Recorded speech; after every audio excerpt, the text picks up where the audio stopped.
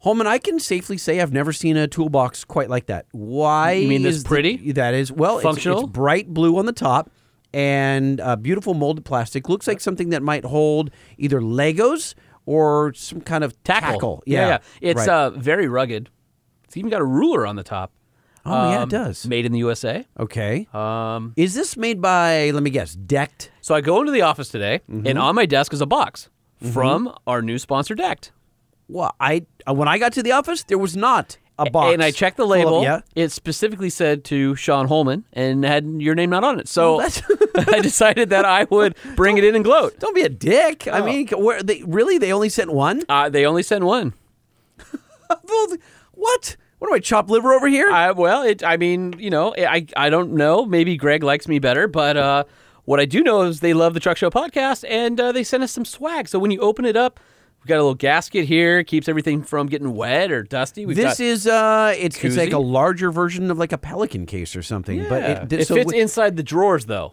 Oh, like it's made to I fit. have seen this. Okay, so this is very got cool. a deck koozie. We got some deck construction pencils. You know, the kind that use a knife to sharpen on the construction site, like a manly pencil. Sure. I think I'm going to send these to my daughter's school with a knife and then show her, teach her how pencils really should be used. I don't think they'll appreciate that. Okay, we won't do that then. We got some deck stickers. We got a deck trucker hat, a decked Yeti koozie, and a decked Grip 6 belt, which is one of those infinitely adjustable belts, which means that after I eat a lot of Wiener Schnitzel, I just let it out a little bit. And normally you're like, but 2 holes is too much and 1 isn't enough. Well, now thanks to Decked, I'm solid. And so are you decked out and decked? I am. Yeah, we are decked and decked because I will share some of these wares with you. Okay, well that's fantastic. Now, will we be putting this Decked toolbox in the Decked drawer in our Nissan? We might because it'll fit perfectly in there. Now, are we putting it in our Nissan Frontier or in our Nissan? The NV2500? Yes.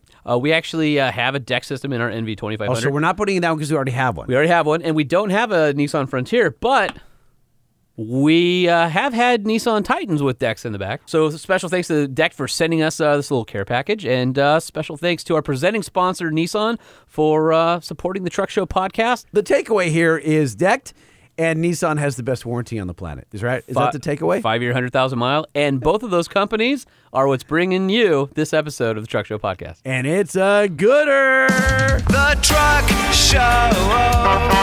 We're going to show you what we know. We're going to answer what the truck. 'Cause truck rhymes with the Truck Show. We have the lifted, we have the lowered, and everything in between. We'll talk about trucks that run on diesel and the ones that run on gasoline. The Truck Show, the Truck Show, the Truck Show. Oh, oh. It's the Truck Show with your hosts, Lightning and Holman. Holman, all right, so I have a question for you. Okay, I'm ready. What if for 30 years, people were buying aftermarket rear differential covers because they thought that they were cool looking and Sure. that they held more oil. Yeah. So they were supposedly cooling the oil better. And probably longevity of the oil because you have more volume. Right. So after 30 years of buying these tens of thousands of American men bolting these things on the ass end of their trucks because it looks cool and we believe that they're going to do some good for my truck. Okay, got it. Right? Ring and pinion, longevity of the rear end. And then someone comes along and says, do these things actually work? I mean, because I know what you're talking about. Yeah. And I know the video series you've been involved in at Okay. work. I think it's fascinating. I think there's a ton of info to be learned. But I don't know if I have the same conclusion. So it's interesting. So you guys are, if you haven't, and you probably haven't, because, well, the videos have only reached 5 million people. Yeah, so probably not our listeners. Here's how this went down. I'm Lightning. He's Holman. It's the Truck Show podcast. I went to Lone Star Throwdown. When was that? Back in March, I want to say. Yeah, I think that's right. Outside of Houston, Texas. I don't know. There was hundreds and hundreds of trucks. Can't wait to go next year. Really, really cool show. And I had just been hired by Gail Banks at Banks Power. I was looking around for ideas and just, I'm new and I hadn't even started. White space. Yeah, just looking. And I already knew, because I had a truck. I had a Mag High Tech on the back of my truck. Sure. Great brand. Amazing brand, right? And I looked around and said, Every truck here, hundreds of trucks, all had aftermarket rear differential covers on them. Why not? Because they supposedly cool the oil. They had larger capacities, and they were aluminum, and they were finned, and there were a lot of technical reasons you could talk yourself into buying one. Really, they just look cool, right? Or it was easy to drain the oil. Because easier than stock to drain because you don't have to break the seal, or easier to fill, or there's a magnet on the drain plug. Any of those things. So I come back and I'm all excited to build these things because I knew that Gale had never done one of these, and I just kind of figured maybe it was beneath him or something because he does performance parts, right, where you can show really tangible results, right, increase speed, longevity, whatever. And I said, hey, I want to build these things, and because I want to help you brand the company, and I think it'd be really neat having the Banks logo on the rear differential of all trucks all over America, especially show trucks, right? And he says, okay, funny little guy, you do have your little project. And you went, wait, one more project? What have I done? Right, yeah. And so I get with the art department, and we do a really cool design. I saw it. It's similar to the Mag High-Techs and ATSs and PPEs, and they all basically were like the Mag High-Tech. They're the grandfather of the larger capacity aluminum rear differential cover, right? And that's when you got challenged. So I make this thing, and I get with the CAD department, and they 3D model it, and then we 3D print it. We're in North Engineering one day, and the door swings open, and half of my model, because it took 16 hours to print, right? Half of the model was in the hands of Gale. And he says, someone explain this. He may have used some expletives, but he said, someone explain this. That's very simple for what I would imagine Gale saying to you. I'm simplifying here. He looked at me, and I said, I raised my hand and said, I did. You said I could run with this. And then he says, okay, he's thinking, all right, new guy. I'm going to have mercy on him. And he says, you guys don't know anything about fluid dynamics. And then he proceeds to immediately erase everything on the whiteboard that we had just written on the whiteboard with his form. Just, right? And he starts drawing furiously. I can imagine everybody in the room who had all their notes on that whiteboard. I hope somebody took their iPhone out and took a picture before. Well, we had so many mixed emotions at this point because we had who's getting busted, who's getting yelled at, who's getting fired. Or who's getting fired. And it was, at the end of the day, it was me. And I was the new guy, and I was running with it. So this is your only job now? No, not my only job. Oh, what do you mean? My only job meaning this is you got fired. This is the prelude to you telling me you just got fired. Yeah, no. Oh, okay. I didn't get fired. Okay, good. Whoa, okay, no, man, luckily, right. no. Right, I was getting sitting here worried about that. No, this happened back months ago. All right, there's a lot of buildup. I was hoping it would be a really good ending. So it's interesting that he starts drawing furiously and saying this rear differential cover that you're making is not going to work, and da-da-da. And he says this is a flawed design. I said, whoa, wait. If you're saying that what I've just designed is flawed, well, so are all the other covers on the market. It kind of dawned on all of us, this is the first time that anyone really questioned, do these larger capacity, flat-backed aluminum aftermarket diff covers, they were poorly designed, from a fluid dynamics standpoint. Not poorly designed from a quality of part, but poorly designed from a function. That is exactly right. So they're beautiful pieces. Yep. They're obviously attractive. Yep. And the quality, the workmanship on all of them. They adds utility to your truck. Seemingly, absolutely. Tens of thousands, maybe in the millions over the last 20 some odd years, 30 years. So then he assigns us a task. You guys can build one of these things.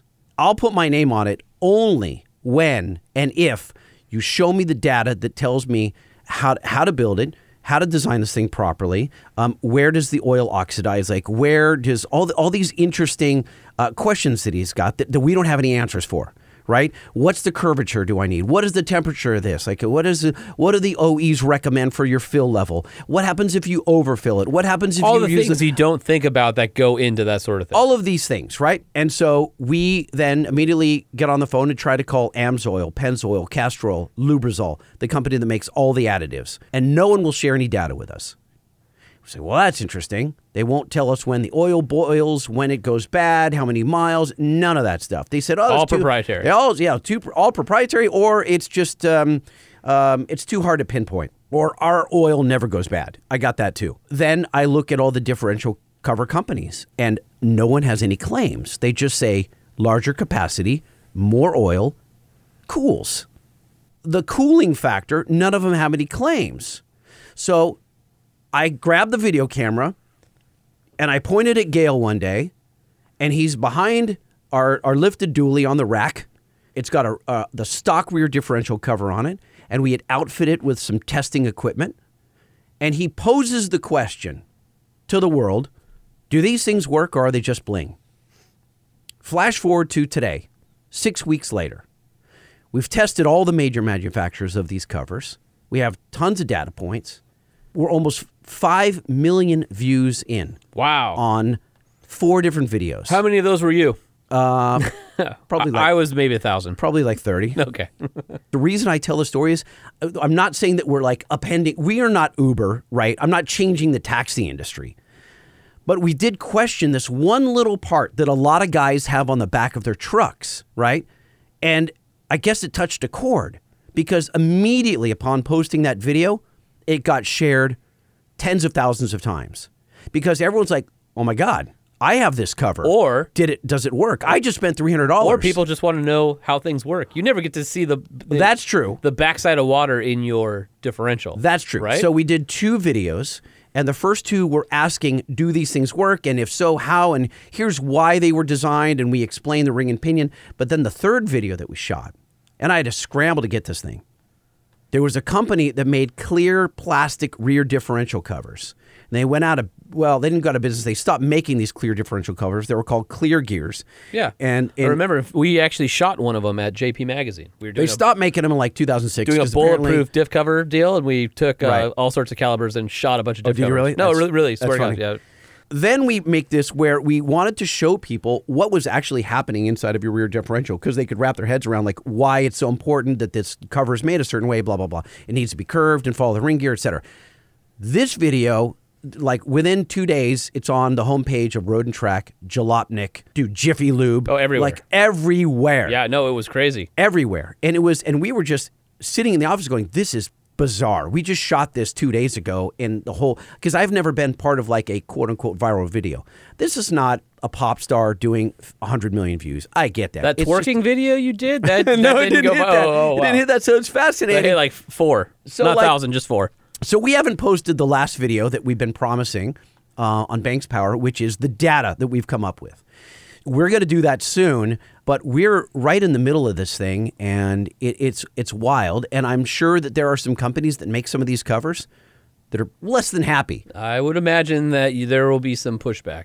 If you're wondering what I'm talking about, go to youtube.com/BanksPower or to Banks Power's Facebook page, and you'll see the videos that we've posted. You may have already seen them because I said they've hit a lot of the truck community. But dude, Holman, I've never been part of something like this before.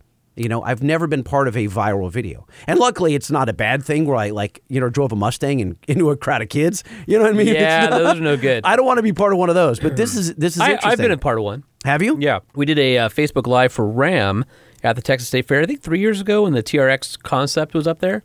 And Jim Morrison and Ram did a burnout on stage and like wrapped up all the carpet and stuff, and it was pretty funny.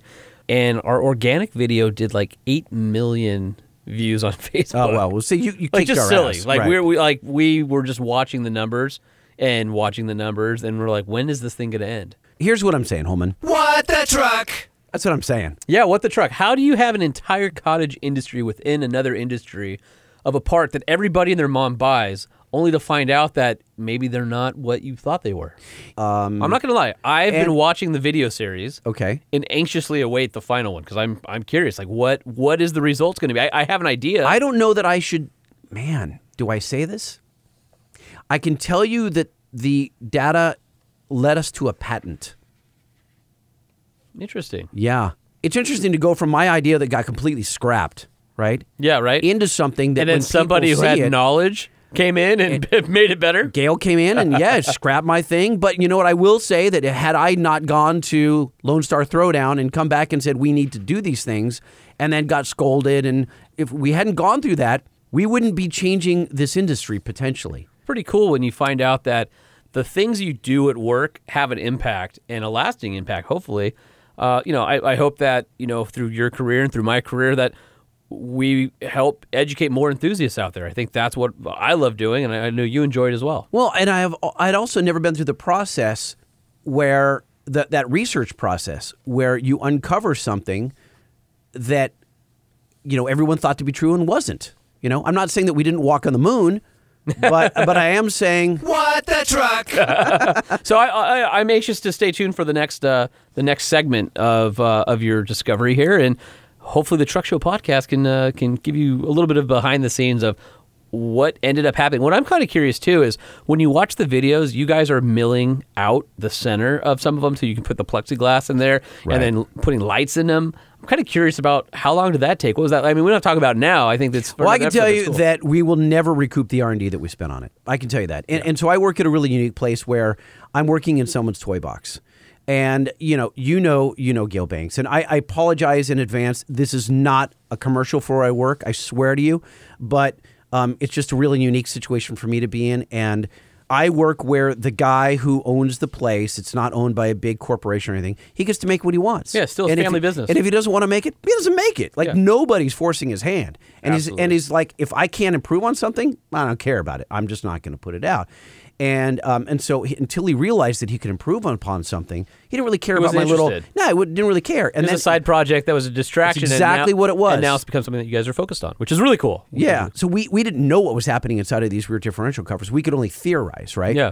So we gave I gave a Mag High Tech and to Mike, one of our engineers, our mechanics, and he very carefully milled off the flat part of it. Yeah. And we affixed and you guys put some of the videos acrylic. Let's not ruin the end result, because I think watch the video, it's really cool. But just the idea of taking a product and creating a test piece that's has all the appropriate things in it for lighting and being able to see and sensors and all that kind of stuff. And it's a fascinating process because I think people are really into how things are made and work. And this, if you don't care about diff covers, I guarantee you'll watch this and be interested in it. Well, I can tell you tens of thousands of people who watch this who don't give a rat's ass about a differential cover. As a matter of fact, the guy from Jalopnik said something about like watching this oil slosh around in the rear end of a truck is really soothing. It wasn't even about any, anything. Right. It wasn't mechanical in nature at all. He just thought it was, he was kind of like, it was cool. Yeah, it was funny to read that. So enough about rear differential covers. But I just wanted you guys, we were talking to some listeners in the last episode about they wanted more personal stuff. Yeah. This is truly personal. Like I know I'm talking about where I work. But this is something that I'm currently right now. You have two passion projects. This is one of them, and figuring out whether diff covers work or not is your other one. Isn't right? it so strange? Yeah. I could have never imagined this. I'll share some personal stuff on another episode because I think this episode has a lot of really cool stuff. All right. So I've delayed enough because we got two guests that I really want to get to. Awesome so guest the first one is Herb Helbig, right? Yep. So he's now retired, but he was the vehicle synthesis.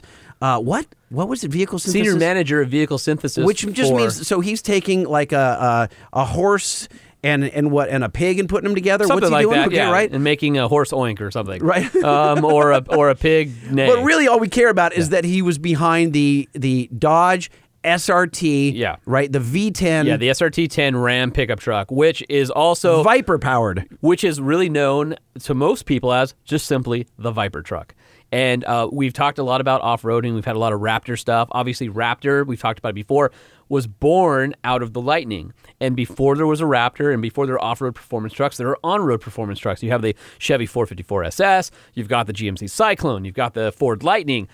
And Ram came to the party and absolutely just hammered down, dropped the mic. And you use this term a lot, which is hold my beer, yes. Which is if you're in a party and the guy says, a lot of people may not understand your reference here. It's the guy's at a party and some guy does something stupid and the guy next to him says, hold on a second. Yeah. Hold my beer. I can do it better. I can do it better. Right. And so they crushed it. Herb Helbig speaking. Hold on. Are we going to make Herb stand? He's got to sit down, so pull up a stool. Pull up a stool and share. Pull up a stool and share a story. Pull up a stool and share. How about you pull up a stool and share with us? Man, it has been a long time since I've talked to you, my friend. Unfortunately, it might have actually been when we did the truck reveal back in the day. Guys, probably been, at least 10 years or something like that, although we've kept up over email. So for all of our listeners out there, Herb's an old friend of mine who was the vehicle synthesis senior manager for Performance Vehicle Operations, which was sort of the precursor to SRT. And Herb and his team were responsible for the Viper. And so the truck guys might be going, okay, how does that dovetail into the truck show? But you may remember a limited production run of some very awesome Ram V10 Viper powered trucks. Also Herb's baby, and then that's basically where I had a chance to meet him. Yeah, that was the. We had some great times in those days, boy. It was a busy time for us, for sure. Well, it was funny because back then, you guys sort of had a carte blanche. It had to sort of be a dream period because while not everything at Daimler Chrysler at the time was great, you guys were in a division that was tasked with basically making halo vehicles to drive people to brands, and you guys were turning out some of the coolest vehicles around at the time. We were fortunate because when Daimler came in and merged with Chrysler, they had a guy named Wolfgang Bernhard, who was the leader of AMG, the high-performance division of Daimler Mercedes-Benz. And when he came over and introduced himself to us, it was like, dude, this guy gets it. And he was on the other side going, oh my gosh, these guys really get it. So he became our champion. And we were really fortunate because we had two champions. We had Lutz, and then when Lutz left, we got Wolfgang in the merger. And he was our champion. He kept the dogs away, and he let us do what we wanted to do because he understood the value of the Halo cars. In fact, at one time, while we were working for those guys, we had 13 SRT products in production. Oh, my. You guys might not remember this, but Jeep actually, the old WK, not the WK2 that's out now, had an SRT 8 version. And I remember, and I've been told the story, so Herb, maybe correct me if I'm wrong, but I was told that there was a big deal about how to route the exhaust tips on that product. And because it was a Jeep, they wanted to still be able to tow with it, but the designers wanted to have center-mounted dual exhaust tips, which was something that was really not done at the time, especially on American vehicles.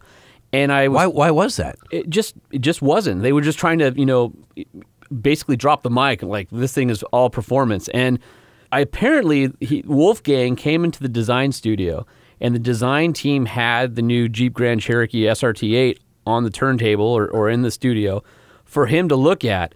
And he was walking around it, and they were getting to the center exhaust mounting, and the designers were sort of trying to sell him on it. We think we think it says, and Wolfgang turned and goes, "It says f*** you," and it got approved right on the spot. That's the story I've heard. Herb, Really? Is that correct? Is that true? That would not be out of character for Wolfgang to say that. And in fact, that was a bone of contention about what we were going to do with the towing business. And our position was, and Wolfgang was with us on this, it's like, hey, you don't tow with this. You want to tow, buy a Grand Cherokee. You want to kick some ass, you buy the SRT.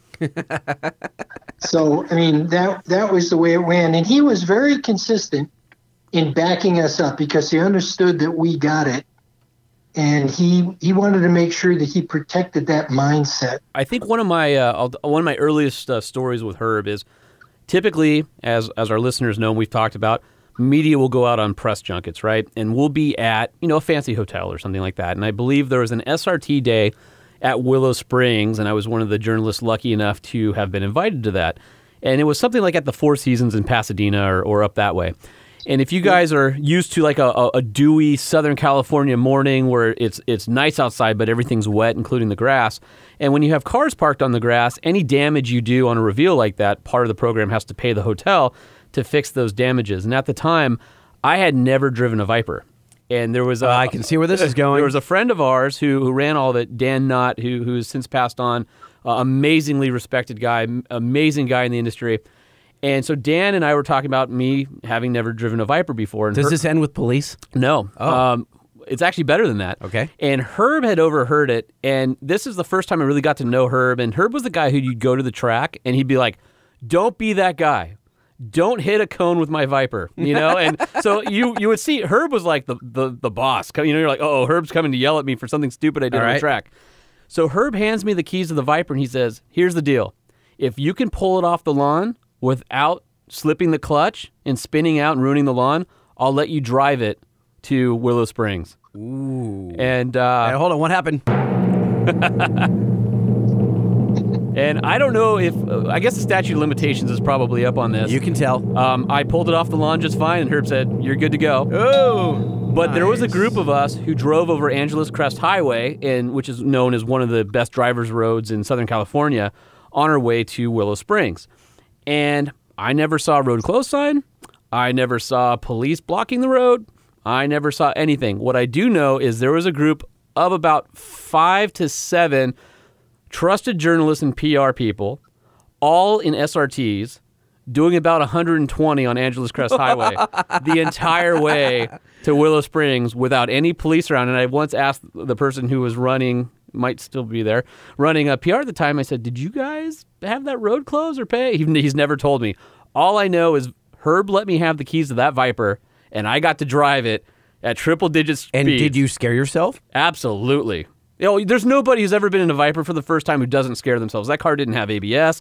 That car didn't have traction control. That was a driver's car, and it would bite you if you did something stupid. But God, was it just unholy and amazing. Now, Herb, do you own one of these? I'm just curious. Or do you wish that you did own one? I have a 2009 VOI commemorative coupe. It's the silver and black with the black wheels. It's a killer car. I got it shortly after I retired. Was that like a Rolex or something? Did they give it to you, or you just bought it for yourself? Yeah, I wish they gave it to me. They gave me a little pin that went in my lapel that said 36 years of service. Oh, well, that's lame. I mean, it's cool, but it's lame.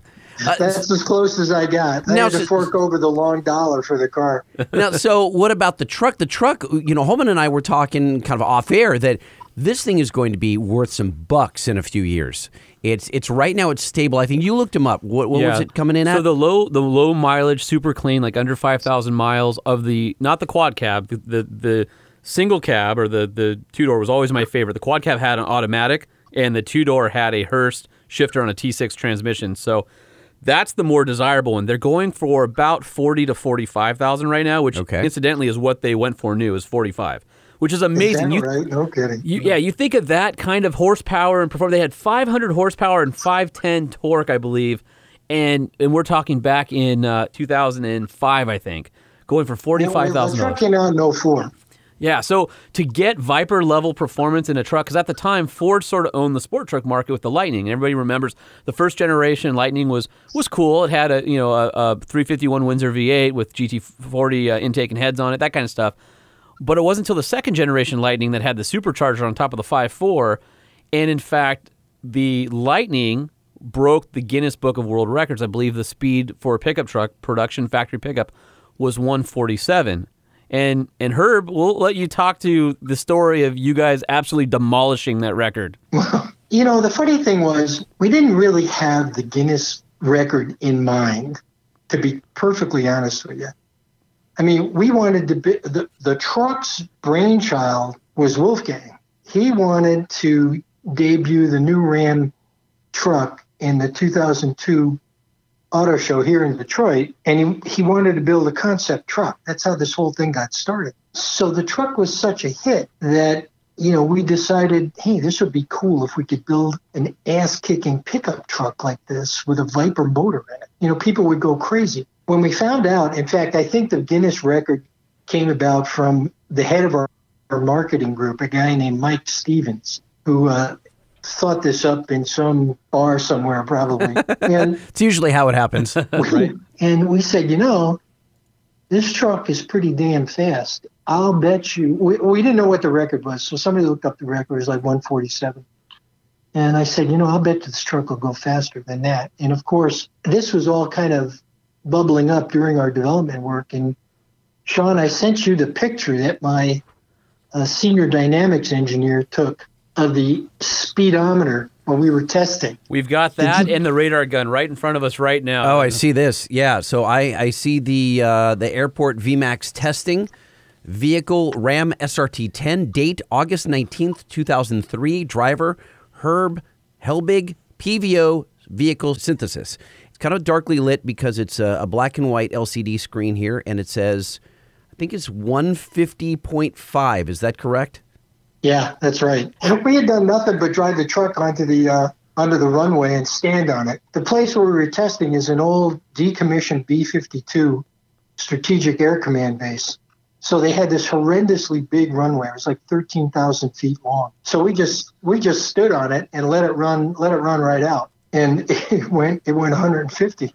And when I told our marketing guy, I said, our truck's faster than the Lightning. We're going to get the Guinness guys to come down. And then they got Brendan Gaughan involved. And did you know how fast it would go? Was that the first time? that was the first time. We knew it was going to be really fast, like maybe 130, 135. But, consider you're basically driving a brick through the air, right? Did you immediately get back and go, wow, how can we make this faster? Or were you thinking to yourselves, okay, this is fast enough? I mean, because you could put a tonneau cover and some other things, Think about what you're saying. This is fast enough. It's never fast enough. Never fast Well, enough. that's what I'm saying. So the answer is he got back and they said, wow, what was the conversation immediately upon pulling into the pit? But let's bring it back to August of 2003. So the date on the photo that Herb provided of them on a whim going to the airport just to see what it would do, right? Right. So 150.5, that's August 19th, 2003. Okay. The story of Ford breaking the world's fastest production pickup record was August 14th, 2003. So we're talking 5 days after Ford announced, the PVO Ram guys decided, hold my beer. You just crushed them. But that's not the record. That was their test to see. Right, that was the test. We gave them 2 weeks to be able to crow about being the fastest truck. That was as much as we gave them. And did you hear from anyone over at Ford? Did you have any mutual friends over there? No, not really. I don't know if the PR guys heard from anybody or not. We were, we weren't going to advertise what was happening. We were just going to go out and blow it all up. So that's what we did. Here it was February, so it must have been February of 2004. I was invited out to Chelsea Proving Grounds, which is where they did the official Guinness Book of World Records. So we're talking a few months, 5 or 6 months later. Mm-hmm. And it was Super Bowl weekend, I believe we did on a Saturday. And I'm trying to verify what the date is. But February 2nd. February 2nd. So dead of winter in Michigan. And we go out there, and Herb and Dan Knott called, and they said, hey, we'd like you to come out for trucking and watch, be the observer of the world's fastest truck. We're going to set the record. And I was like, yeah, absolutely. I'll get my plane ticket, right? So fly out there. It's snow. It's just an ugly Michigan, gray snow, ice on the ground. I'm thinking, what are they doing? Now, air density was really good that day. Sure. It was literally in the 30s, maybe even a little bit cooler. Perfect conditions, unless you had ice on Unless you had ice. So what was funny is they had their the NASCAR Craftsman Truck Series driver at the time, the race driver who was sponsored by Ram, was the one who set the record. And so that truck was going around the oval at Chelsea Proving Grounds. I want to pause you real quick. You brought that up. What was the current speed of those NAS trucks at the time? How did this compare? The SRT? They were like in the 170s or something like that, weren't they, Herb? Yeah, well, I don't really remember, but yeah, they were up there. Probably 170s, a pretty good guess. So this run ultimately impressed the driver, I would have to assume. Oh, well, you got to remember, it was an all-production truck. There was nothing done to it, right? And so he gets in the truck, and he takes off around the track, and he does a couple runs. And we were on the side of the track in like a tent that they had made a hospitality tent with heaters and stuff in it. So here comes the truck, and you can hear this unholy wail of this V10 just screaming at, 5,500 just coming your way. Is there video of this anywhere? I'm sure there is somewhere. I mean, at the time... There probably is. Yeah, we didn't have our cell phone. We were Blackberries and stuff back then, right? We don't have like the cool stuff we do now in our pocket. But this truck comes down the straightaway, and we're right on the side. And you could feel the pressure wave of all that built-up air in front of that truck hit you as the truck passed. Really? Like physically, the barrier of air it was pushing through. How close were you? 5 feet. Like the tent was right on the edge. We're on the edge of the track as he's coming by, maybe 10 feet at the most. Okay. And you could just feel that. I mean, it felt like a semi-truck was passing you at 140. But so when Herb's talking about a brick in the air, I mean, it's a brick. It's an absolute brick. It was a flat wall. Although if you notice, there is a chin spoiler and a spoiler on the bed, and I believe those were all functional, right, Herb? Oh, you betcha. One of our big things was nothing gets put on the truck unless it's doing its job. We had no posers in our development. Everything that was on the truck was there for a reason. And there's a funny story I'll share with you guys. We picked February. I'm not really sure why we picked February, but it had something to do with the timing of having Brendan there and the racing activity, and of course the air was going to be cool. What we hadn't counted on was the ice storm the night before. When I got to the proving grounds, it was sunny, but the way the track is set up, it faces, the long axis of the oval goes north and south. So if you think about that, that means the sun is shining onto the north curve of the oval, but it's not shining on the south curve. And of course, it's got a pretty severe bank to it because the neutral speed in the top lane is under 20 miles an hour. So the whole southern curve of the oval has got ice on it in the top lane. Oh. And we're like, what are we going to do about this? Right. So a lot of the mechanics and the engineers got out there, and this is not an exaggeration. They were using heaters and chipping the ice off the high-speed lane of the south. Like They're I'm telling chipping you, it off? It was Curve. cold, icy. I get it, like but that is it was straight, wicked cold. that super day. dangerous. Yeah, it's not. I mean, it's not like there's snow on the ground. It was the dead of freaking winter, and the trees were frozen. I'm from Southern California. It's 70 degrees in February. I went to Michigan. What is this place? So the truck goes by. The truck does its pass, gets the world record, which I believe was 154. Yeah, 154, 587. 154, 587, and that beat the average of the Lightning, which was 147, 714 at the time. And what was amazing is the SRT had aluminum pedals, an aluminum brake pedal, clutch pedal, all right. and throttle. The accelerator was bent from the force of the driver bearing it into the floorboards. What? Yeah, it was bent like a banana. Why? I mean, what? Why? He was absolutely standing on it. Literally standing on it to get every last bit out of that truck. So after we did all the pictures and the fanfare and all the things, everybody's starting to close up shop. And Herb goes, "You want to go for a ride on the track?" And I'm like, "Hell yes, I want to go for a ride." So I get in with him, and he starts puttering over to the edge of the track, and the track manager goes, "No, Herb, track's closed. No more trucks today." And Herb's like, we just want to do one lap. And he's like, "No, Herb, track's closed." He goes, "This is my friend Sean. He's from out of town. I just want to show him the track. Just one lap." He goes, "You guys don't have your helmets and your safety harnesses on? One lap, 100 miles an hour only. That's it, Herb." And Herb's like, "You got it. Pull out on the track." Herb lays into it. There's all this ice. We're sideways for like the first 3 shifts. We're going around the oval, and we get to the back straight. The doors are sucking off the frame. The air pressure is pulling them away from the car. What? It's so loud. Herb looks over at me, and I'm watching the speedometer, right? Okay. Because I'm like, holy crap. And it Because I'm says- thinking, that guy just told you 100, Herb. Why are we doing 140, right? Herb looks over and goes, "How fast are we going?" And I look over and go, "Over 140, Herb." And he looks down, and as it's barreling through like 145, Yeah. Herb goes, "What are you going to tell him?" And I look back at him, I go, "100, Herb!" And we're at like 149, like literally 5 miles an hour short of what we did, what the world record in the same truck did half an hour ago. We're within 5 miles an hour. Then Herb stands on the brakes, brings us down to like 30 miles an hour, and he goes, "Now we let our time catch up to us." Well told. Well told. That's got to be one of my favorite stories. Was just like, because at the time I'm a young journalist, and this is like a treat to even be invited. And then one of the chief engineers is like, "Come on, let's go for a little ride." It was awesome. So Herb, I really appreciated that because that was one of the most awesome things You I've can't done. see it, Herb, but he's glowing. Like he is glowing. He's like a bride who had just gotten married. Maybe not, Brian.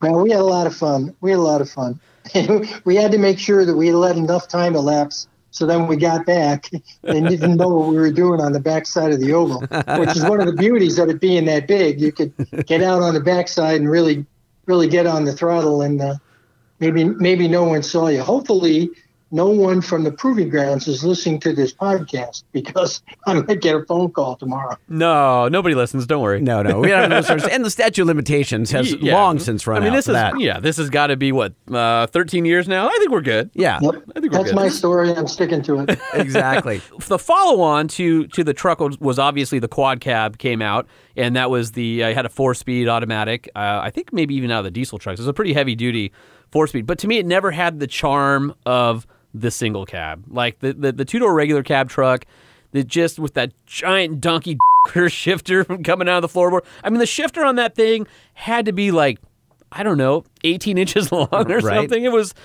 awesome. It was pretty big. You know, it took me back to the days when a lot of us had 4-speed cars that had bench seats in them. Remember those? Oh, yeah. But you guys might not be old enough to remember that. I don't know. But anyway, they had a big, long shifter with a Hurst knob on the end of it.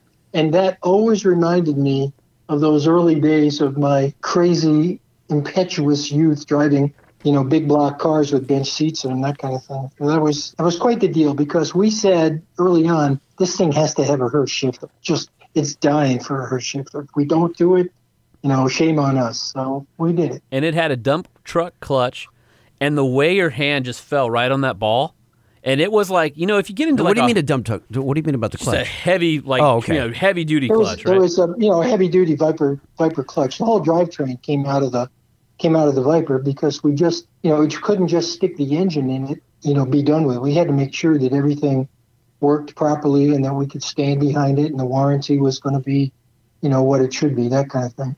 That truck, I think, was the very first production truck with 22-inch wheels as well. Now you see them on Yes. Super Duties and things like that. The rear tires on that truck, and it might have been the fronts also, they were Pirelli Scorpion Zero 305 40 22s, which was a massive tire at the time. I think the Viper, You though, said a 302? a 305 40 22, Oh, yeah, that's right. and I think a Viper at the time was a 335. So they stuffed them in the truck wheel wells, but they still weren't wide enough for you know the Viper wheel and tire package. That truck had 500 horsepower, 525 torque at 6,000 RPM from a pushrod V10. Yeah, it was a pretty awesome piece. There's a funny story about the tire and wheel combination. When the concept truck was built for the auto show, it had 20-inch wheels and tires on it. And I don't know exactly how this happened, but I was looking through some magazine and I saw these 24-inch wheel and tires. And I called up Wolfgang. In those days, we had a direct line to the top, which was pretty awesome. And I said, I got something to show you. I want to come over to your office. He says, all right, come on. So myself and another guy, one of our purchasing guys, we went over to his office and I walked in. I said, I got a surprise for you. And he was one of those guys. Yeah, really? What do you got? What do you got? So I pulled this page out of my pocket and I said, these are the wheels and tires we absolutely have to have on the concept truck. He looks at it and he goes, oh my gosh. He says, this is awesome. We must, in this German accent, we must have this on the truck. So he calls up the styling guys, you know, and the styling guys are all done. They're like, oh yeah, we got this all done. He says, no. He says, we must have these on the truck. Come over to my office. So we did, and the styling guys, they were pretty cool. You know, they were like, God damn you guys, you got this thing. We had it all done, now you got it all screwed up. Yeah, but they knew you were improving upon it. They knew it. As soon as you Yeah, look as soon at as that they piece of signed out, paper. they go, just wait for it. 3, 2, up, here's Herb through the door. Exactly. We were very fortunate. By the time this all was happening, the styling guys, you know, were our kind of guys. They understood where we were coming from. They were really, really helpful. They understood the relationship between form and function, and that form always could not take the lead. We had to blend those things together. And that's how the truck ended up. We didn't put 24s on the production truck, but we compromised from the 20s to the 22s. And of course, that was the biggest production truck wheel out there at the time. Wolfgang was very, very happy. And by Holman, 22s are still the largest thing you can get on a truck From a factory. from any dealership. Yeah, absolutely. Right. And these weren't just any 22s. These were forged polished aluminum, and they matched the Viper at the time. And Yeah, so, that's right. very cool. They're 22 by 10s. When this went on sale, this truck, Herb, was it offered to existing Viper owners, kind of the way that Ferraris, you know, there's certain Ferraris you can get only if you're a member or that you're an owner, or was it just a free-for-all and you just put it up for sale? It was a free-for-all. We didn't have any special deals going on except for the special edition truck that we did for Daytona. We did 50 Daytona Blue trucks that you had to get a special voucher. I cannot imagine what those would be going for. 50. And I haven't only 50. I haven't seen one of those come up on eBay or anything. I'm sure they're in the hands of mostly in collectors. And I think the run of the SRT 10s, it was only like 2,000 or something, right, Herb? It was really a small number. The entire run of model years was 2004, 2005, 2006. I think all told, including the quad cabs, were just south of 10,000 units. And that's it. I remember when we did a quad cab drive. Well, it's funny. We were on our way to Truckin' Nationals, covering for Truckin' Magazine, and we're on I-15. Anybody who knows a Friday afternoon, leaving Southern California, heading to Vegas on I-15, You're not even moving. Not even moving. And sure as next to us is a quad cab SRT camoed up with one of those water trailers on the back. So the idea of the quad cab was that you could tow with it. It wasn't really recommended to tow with the regular cab. Okay, got it. Testing. You put the automatic, but it deadened it. It wasn't as playful, wasn't as fun. It just wasn't the same. It was still a Viper truck with an automatic. You can fit your friends. It was fast. Wasn't the same as the regular cab, but that truck was camo. So we're hanging. We are in this truck. It was a F-150 Super Crew driving to Vegas, emblazoned with Truckin' Magazine and flames down the side of it. And there are us hanging out of every window trying to get these pictures. photos. And we're going. It's like a 5-mile-an-hour race. And they're letting us get really far ahead, and they're like speeding up and slowing down, speeding up to try and make our photos blurry. And we ended up running the spy photo in Truckin' Magazine with, and we didn't know at the time it was the Viper truck in a quad cab. We thought it was like a fancy Hemi sport truck version. So we got that wrong, but we did get the pictures. But when that truck came out, back to the Proving Grounds with Herb. And Herb, I don't know if you remember, there was an SRT day there, and it was neons, which was, by the way, I know you all laugh. Oh, neon. The SRT neon was a badass little car. I've heard that. I still find it hard to believe, but I've heard it. It was. And it was the quad cab SRT 10 Ram. And I don't know if you remember her, but it was pouring rain that day, and they had only invited a select amount of journalists out. And we were down on the skid pad, weren't we? Yes. And the poor ESI team were huddled under tarps and canopies, and there were like 4 or 5 out on the course because there was like an autocross course set up under umbrellas. Yep. And it was, I mean, we're talking like several inches an hour where you had like an inch and a half of standing water because it wouldn't drain off the skid pan fast enough. I was out there for like 100 laps because I didn't care. And Herb says, "You haven't stopped smiling since you got out here." I'm like, he goes, "You're the only one driving." You go, "If they're going to stand out in the rain, I'm going to take advantage of it." It was, and I think I did like a 400-foot smoky automatic, power brake burnout in the truck. Because I had asked Herb, I go, "Hey, can I do a burnout?" And he's like, "Nobody else is out here. I don't care." And because it's so wet, everybody's like, "It probably won't make any smoke." Oh, it made smoke. And I stood on plenty of smoke.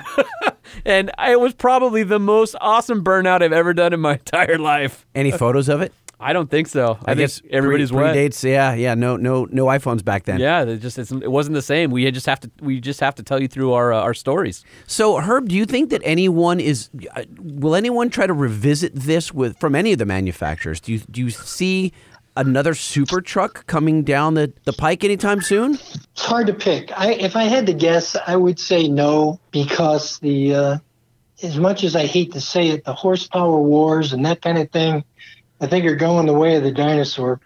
There's too much going on with driverless cars and electric cars and all the other kind of stuff. And the truck are like the last bastion of, let's get it done, let's do it right, let's really get out there with something outrageous. But I don't see super trucks out there anymore. Well, that's definitely the way I feel. I mean, it could happen. I mean, you've got the Hellcat will hopefully reappear in the TRX, but that's also a desert truck. And you've got the Raptor with some rumors of a new powertrain showing up in that. Again, a desert truck.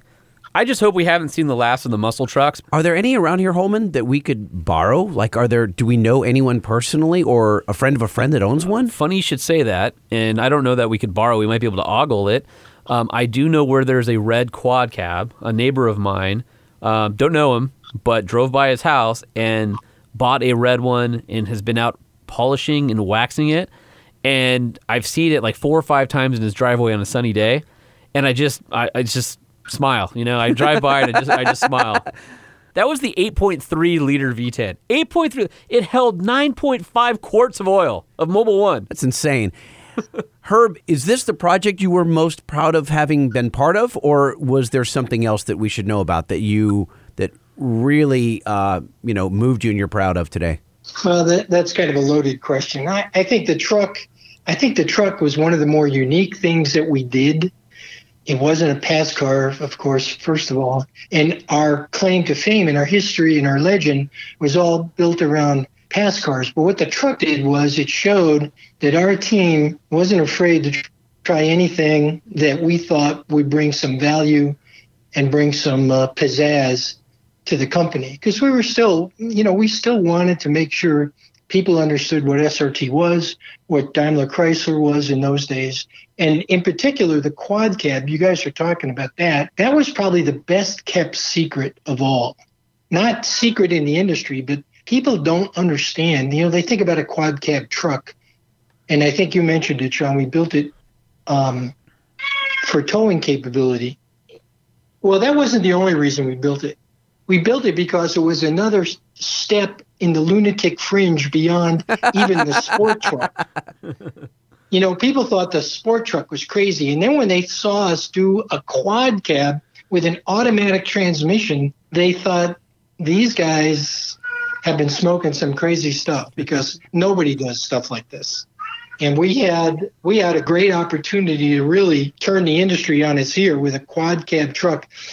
The quad cab truck, it actually was faster than the record of the Lightning truck. It went about, 148, 149 miles an hour. Of course. With a quad cab and an automatic transmission. And, oh, by the way, it would pull, I think it was 7,500 pounds. That's great. That's just outstanding. Well, I mean, you think of it back then. So even today, I mean, obviously things have gotten a lot faster, but those trucks would do 0 to 60 in under 5.5 seconds. Quarter mile was less than 14 seconds. Top speed over 150 miles an hour. They even had an odometer. I think it was an oil pressure gauge that was in a pillar pod that was from the factory. Oh yeah, you guys, I believe you had that was kind of an outgrowth of the SRT4. The SRT4 you guys were talking about is kind of a cult car. A whole cult grew up around that. And in those days, the cool thing was putting gauges on the A-post inside the car. So we said, hey, we should put an A-pillar gauge on the truck. That would blow everybody's mind. And we did. Well, and you guys were one of the first, I think, maybe even in the automotive industry, certainly in the truck world, to have a red start button. I mean, that was really novel at the time. It did? Yeah. Yeah, and what was cool about that... I don't remember anything in those years that had a start button. Yeah, you would get in, and that's how you started Only the Viper. Oh, there it is, right above the, to the right of where the key would be. You still put the key in and turned it, but you started it by pushing the button. It was so novel at the time. It had a bucket bench setup so it could carry 3, but the 40-20-40, is that right? Yeah, 40-20-40 probably. The 40 ends of it, the driver and passenger seat, were bolstered. They had like a Alcantara suede insert on it. It was really nice leather in there. But you could still throw a third person in the middle if you wanted to. They had to do the shifting for you, of course. And the gauges were silver. The other Ram gauges were white. You had a pillar. You had a 508-watt stereo system. I mean, it was ahead of its time. And again, you said it was 40 at the time? 40 grand? 45 grand. Yep. So it was a pricey truck back then. Sure.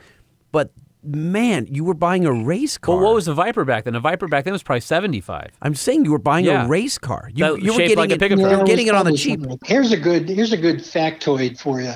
Back in the day, the Viper was all about 0 to 100 and back to 0 again, right? Right, yeah. That was its claim to fame against the 427 Cobra. The Ram SRT10 regular cab, you ready for this? Would go 0 to 100 and then back to 0 in under 18 seconds, like maybe 17. Now wait, it gets better. Oh, so okay. As I'm going through all this stuff, trying to resurrect my memory on this whole thing, I come across an article from Road and Track in 1994. It's called the 0 to 100 to 0 compilation of cars and motorcycles and stuff. So get this, the truck goes, let's say, under 18, like 17.5 maybe. Okay, so that's equivalent to a Ferrari F12 TR. It's faster than the Lotus Esprit S4. It's faster than the Toyota Super Turbo and the Acura NSX. From 0 to 100 back to 0. The truck was all faster than those guys. Unbelievable. I want one so bad. And I feel like when it was out, I just wasn't aware of it. I don't know what happened, but in hindsight, you're like, how could you not want this? Yeah. SRT, what? It was a special vehicle at the time. Here's the cream on the cake, the whipped cream on the cake. It was only 0.2 slower than the ZR1 Corvette in 94. Oh. They ran 17.3, and the truck is like 17.5 in there. something like that. I'm telling you, in the very near future, we're going to see these things 80 to 100 grand. Oh, I'll yeah. bet you. No, they'll go up in value. They're just underappreciated because not a lot of people know about them. But it's incredibly I wish we special. weren't having this conversation in a public forum right now, because now we're just driving the freaking price up. So I was looking on eBay the other day for them, just for fun, right? Because I'm like, oh, I should see what they're going for, and that way we can talk about it. And I saw a quad cab. I believe it said it had over 100,000 miles on it. Okay. And it was I don't know, it was only like 20 grand or something like that. This is just someone who's just treating it like a truck, just driving it. Here's one, the commemorative version, 05 with 22,000 miles, 31,000. So I mean, you can get into them pretty reasonably. Here's another one in 04 for the bids are up to 18,000 with 26,000 miles. Here it is, 2005 Dodge Ram 1500 SRT10, 97,480 miles. And they were offered, I believe, in the commemorative was white, but they were offered in black, red, and silver otherwise. This one, pre-owned or best offers, $20,990. I'm telling you, someone needs to swoop these up. There's a lot of them on here. 109,000 miles, 79,000 miles, 134,000 miles. So people are driving them. I mean, I think nobody drives their supercar 100,000 miles, Let me ask right? you, Herb, so am I getting dinged for service? I pick one of these things up. It's got 100,000 miles on it. And so I drive it into the dealership, and they're looking at me like, oh, I got you, buddy. Or what's that going to look like for an owner of a $20,000 used truck? Yeah, that's a tough one. I mean, the first problem you got is the dealers hardly ever see these trucks, so they know nothing about the truck. You're liable to be better off, and of course the dealers will kill me for saying this, but you're liable to be better off to find somebody who's savvy with trucks and take it if you need work done to it to somebody like that instead of a dealership, because they're the dealers. It's very similar to the Viper situation. You take your Viper into a dealer, and the dealer's like, boy, I don't really have anybody who knows anything about this in my back shop. And a lot of guys don't want to take that kind of special toy into the dealerships.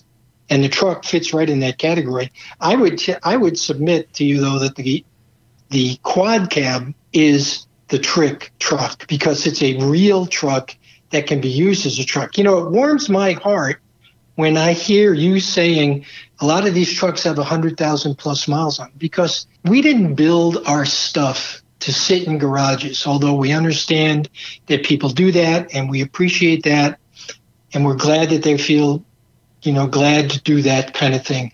We built them for the guys who love to drive them, just like we are. You go out and you drive it like you stole it. I know I did. Yes, you did. Yeah, somewhere we probably have photographic evidence to prove that. You left a little bit of rubber on the ground just to prove it. No, you know where the rubber was?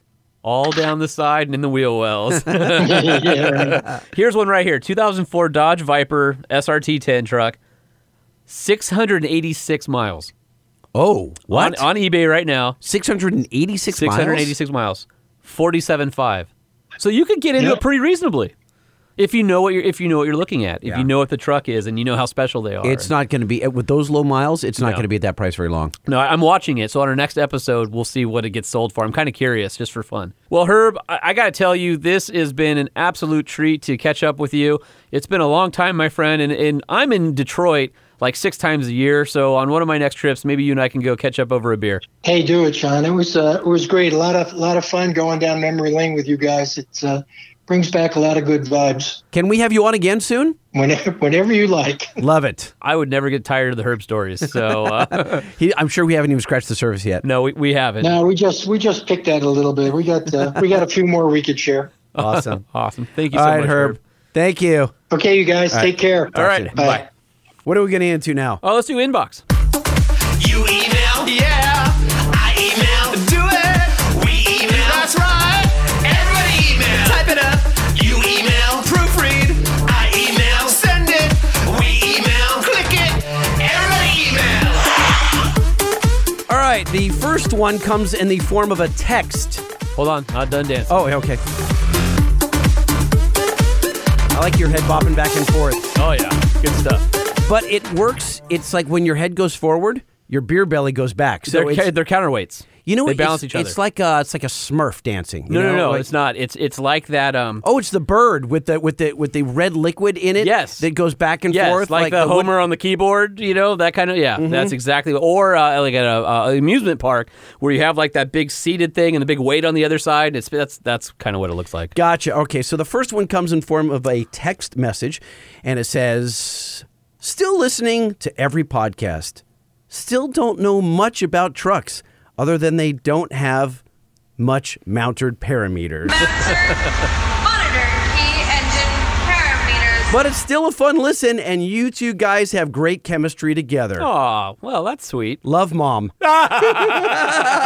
My mom is still listening to you because she used to be in HR for Boeing for like 20 years, and she's like, some of the things you guys say, I just don't know. And My mom is not a truck guy at all. I wouldn't assume your mom to be a truck guy. You know what I'm saying? Like, she's so opposite. She's womanly. She goes to like plays on Sundays and like all that stuff, Yeah. and wears flowery dresses. And she's not. No, she's not like, hey, if only I knew more Well, about that SRT Thank you, Viper truck. Thank you, Mrs. Lightning's mom. Thank you for listening. Speaking of HR, we had one of our HR ladies who listens to the show. Ooh, is that good or bad? So she came into my office today, and because she's HR, I won't out who it is. Okay. Just because I want That could be. yeah, I want to protect those involved. And she came in, she goes, "Hey, I've been listening to the podcast, and I've got a beef with Lightning." And I'm like, "Uh-oh, what did we do this time?" And I'm going through my head at like the 50 freaking things that we probably could have been busted Well, hold for on. in the last couple episodes. Let me think. I mean, I've been pretty good about bleeping all the curse words. Yeah, we've been pretty good about that. Okay.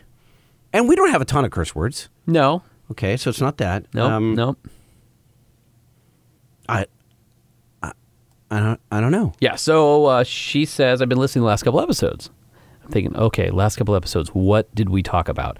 And This she goes, is your head of this so is one of our so I HR signed a talent leads. contract with your company. Does that mean that she's my HR person? I'm going to say that's probably true. Okay, hold So- on. We are deeply No, you are sorry. Oh, so I don't have it. I'm sorry. She comes into my office and she says, I've been listening to the last couple episodes. And I have a beef with Lightning. And I'm thinking, okay, this is not good. She's not 24, is she? And then, nope, Oh. she's not. And then she comes out and says, the mounted parameters girl? And I'm going, oh, no. Monitor key engine parameters. And I'm like, yeah? Because we're talking about how she got fired and we're looking for her and all this stuff. And I'm thinking, uh-oh, did we cross some line with that? She goes, I'm really mad that he left us hanging because the first episode, he said that he was going to tell you, and the second episode, there's no resolution. And she goes, I just wanted to tell you that, and then walked out of my Oh, office. that's awesome. True story. But wait a minute. We did have resolution, didn't we? Or I guess when we had No. Jordan from Daytona Truck can't Meet On, find we her. never. He said he was still looking for Well, her. but that was kind of the resolution, no? So anyway. It wasn't enough for It her. wasn't enough. And so Okay. she scared the living bejesus out of me because I'm thinking, what my have God, we done? 'cause the last dude. Oh, heart skipped you a beat. never want to get a call from an HR And when she person. walked in my office, I'm just watching End of the Truck Show in 5, 4, 3, 2. Yeah, right. I mean, there's literally only two calls that you want that you don't want to- No, there's one you Yeah. want to get from the HR person when you're getting the job. Right. But then a couple No- years later, no other ones. No, that's No, it. that's it. That's it. Oh my gosh. Well, no, there is one where they say, "Oh, you know what? We've added a holiday." You know, to the corporate schedule. Or you're being promoted. Okay, I've never got that. Neither but have I. All right, this one is from Randall. Hey guys, my name is Randall. Oh, he says this. And I've been a loyal listener since episode number 2. Nice. I don't care what everyone says. The jingles are freaking awesome. I love that you guys are both singing along with it in the background. I've got a 99 Ram 2500 named Adele. That's her name because that big white girl sounds so good. And I've got an 88 Jeep YJ, and I want you guys to do a listener hangout because I live about 6 hours north of you up in Denair, California. Where's Denair? I've never know. heard of Denair. Neither have I. That's okay. All right.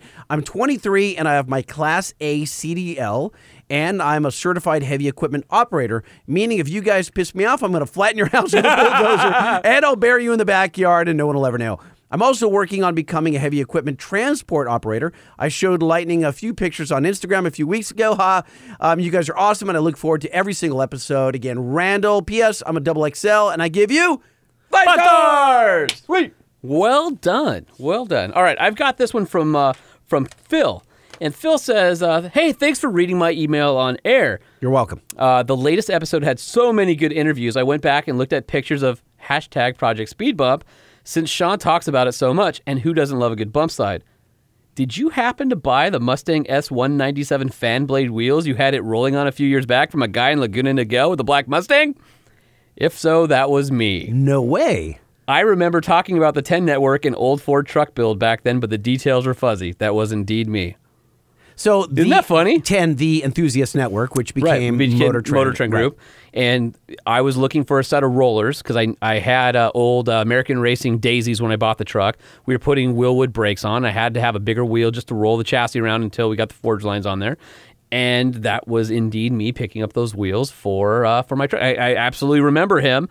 And he says, anyway, for the people that keep talking trash on the jingles, they are nuts. My favorite is the Heavy Metal Innovator Motorator. Ah!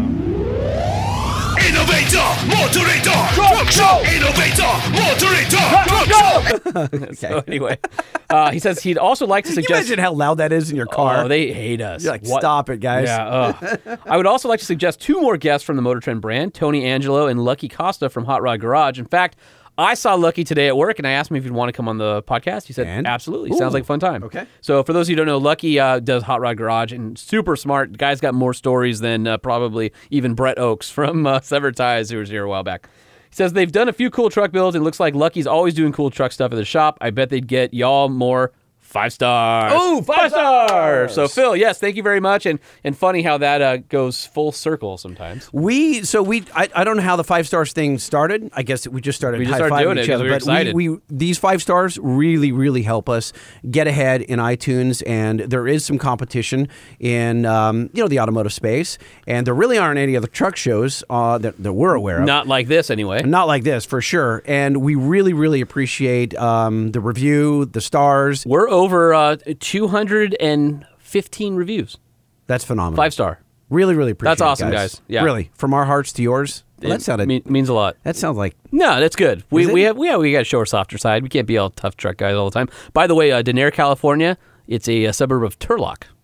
So off the 99. A suburb of a small town. Yes, absolutely. All So right. just south of Modesto. Gotcha. All right, this is from Ben. Hey, Lightning and Holman, I missed a few episodes, and I'm going back through them, listened to all of them so far. Wanted you to know that I'm 23, and I just started as an engineer at one of the big 3. Oh, wow, that's cool. Okay. I purchased and am in the middle of building a 79 GMC K1500 Yes. 4x4. Yes. Yes. It was just you clapping. Just me clapping. Right? I've been going through all the Fall Guy episodes on my smart TV the past couple of weeks because they are all posted up on YouTube. Definitely good stuff. Keep up the good work. 5 stars! 5 stars! Man, all right. BJ wrote us. He says, Dear mounted parameters, dude, and you email dance dude.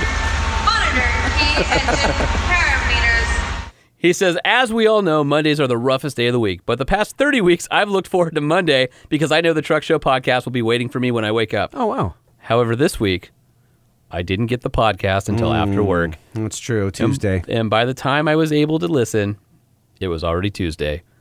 Not cool. But you guys killed it with another awesome episode. Being a design engineer and using AutoCAD 3D modeling daily, I love hearing podcasts about renderings, design, and engineering. Makes me want to contact one of these guys and try to work for them. I'm beyond jealous of Chase's renderings. I've never seen a 3D model look so realistic. Keep up the good work and good interviews, guys. Oh, and by the way, I love the new corny sound effects. It lessens the suckage, or at least I think so. Thanks, BJ. I really appreciate it. And he's talking about Chase over at Innovate Design Labs, where he does photorealistic 3D renderings of show vehicles. And Chase has project released vehicles. a few more SEMA renderings. Very cool, by the way. I'm telling you, when you guys see these things, you seriously would think it's a real live truck in motion, fully animated. Yeah, it's freaking awesome. What I was looking at it going, well, he told me that this was an animation, and I'm seeing it with my own eyes, and I still don't believe it's You an still animation. think it's real, yeah. It's not fair. All right, so this one's from Rich. Hey, guys, another great episode, and I call BS on the notion of you guys being California pompous. I'm an East Coast guy, and I get that a large portion of the aftermarket car world is in Cali, as are your homes.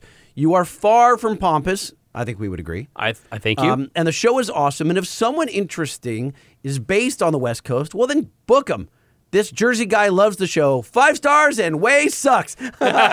Rich from New Jersey. All right, Rich, thank you. 5 stars. All right, we have another one from one of our regular emailers, Declan. He says, hey, guys, love the podcast. I've been listening since episode 1. I think you guys should have people choose between stickers and T-shirts. For those of you who don't know, we may have posted on @TruckShowPodcast our new Truck Show Podcast stickers, and I think we will start sending stickers out. We may end up sending them both, or we may send out what we have at the time to appease those of you still waiting We're for going to have shirts to and stuff. get special envelopes because Daily Visual made some very, tall tall Big? stickers. Why? They're a little larger than we expected. I like them. I like them, I've already stuck them on things. yeah, so have I. Hey, guys, the jingles are great. They really grow on you. Okay, thank you. Nice to hear. Always been both a truck guy and a Jeep guy, and sadly, now I have neither, but I will soon have a truck again. I caught on late to the show, but I'm mostly caught up now. I got turned onto it after hearing an ad about an interview with Aaron Kaufman. Okay, because he's always great. And by the way, that show with Gail Banks was by far the best right after Aaron Kaufman, but I will say you missed an opportunity with the Icon. He mentioned a screen that came out of the dash to mounter the parameters. Oh, he's And there talking was about the Icon and Banks collaboration on the old Dodge D250. Yes, and he said there was no clip or anything. He was a bit disappointed. But despite the disappointment, 5 stars! 5 stars! Nice. Bouncer, monitor, key, engine, parameters. That was from Chris. Thank you. All right, and I've got one more here. This is now my favorite email to date. Oh. I have an email here from Lieutenant Steve Hux from Georgia. And I read this email, and it absolutely blew me away. Is And this the one that you posted on yes, Facebook? Yes. This one is really special. You and I talked about it. So this is, all right, hold on. I want to paint the picture. All right. Because we're typically bad at this. Yes? Holman's face has just changed. Yes. You're now serious. I'm very serious. You're heartfelt? No, don't do this because now they're not believing me. Go ahead. No, go ahead and read it.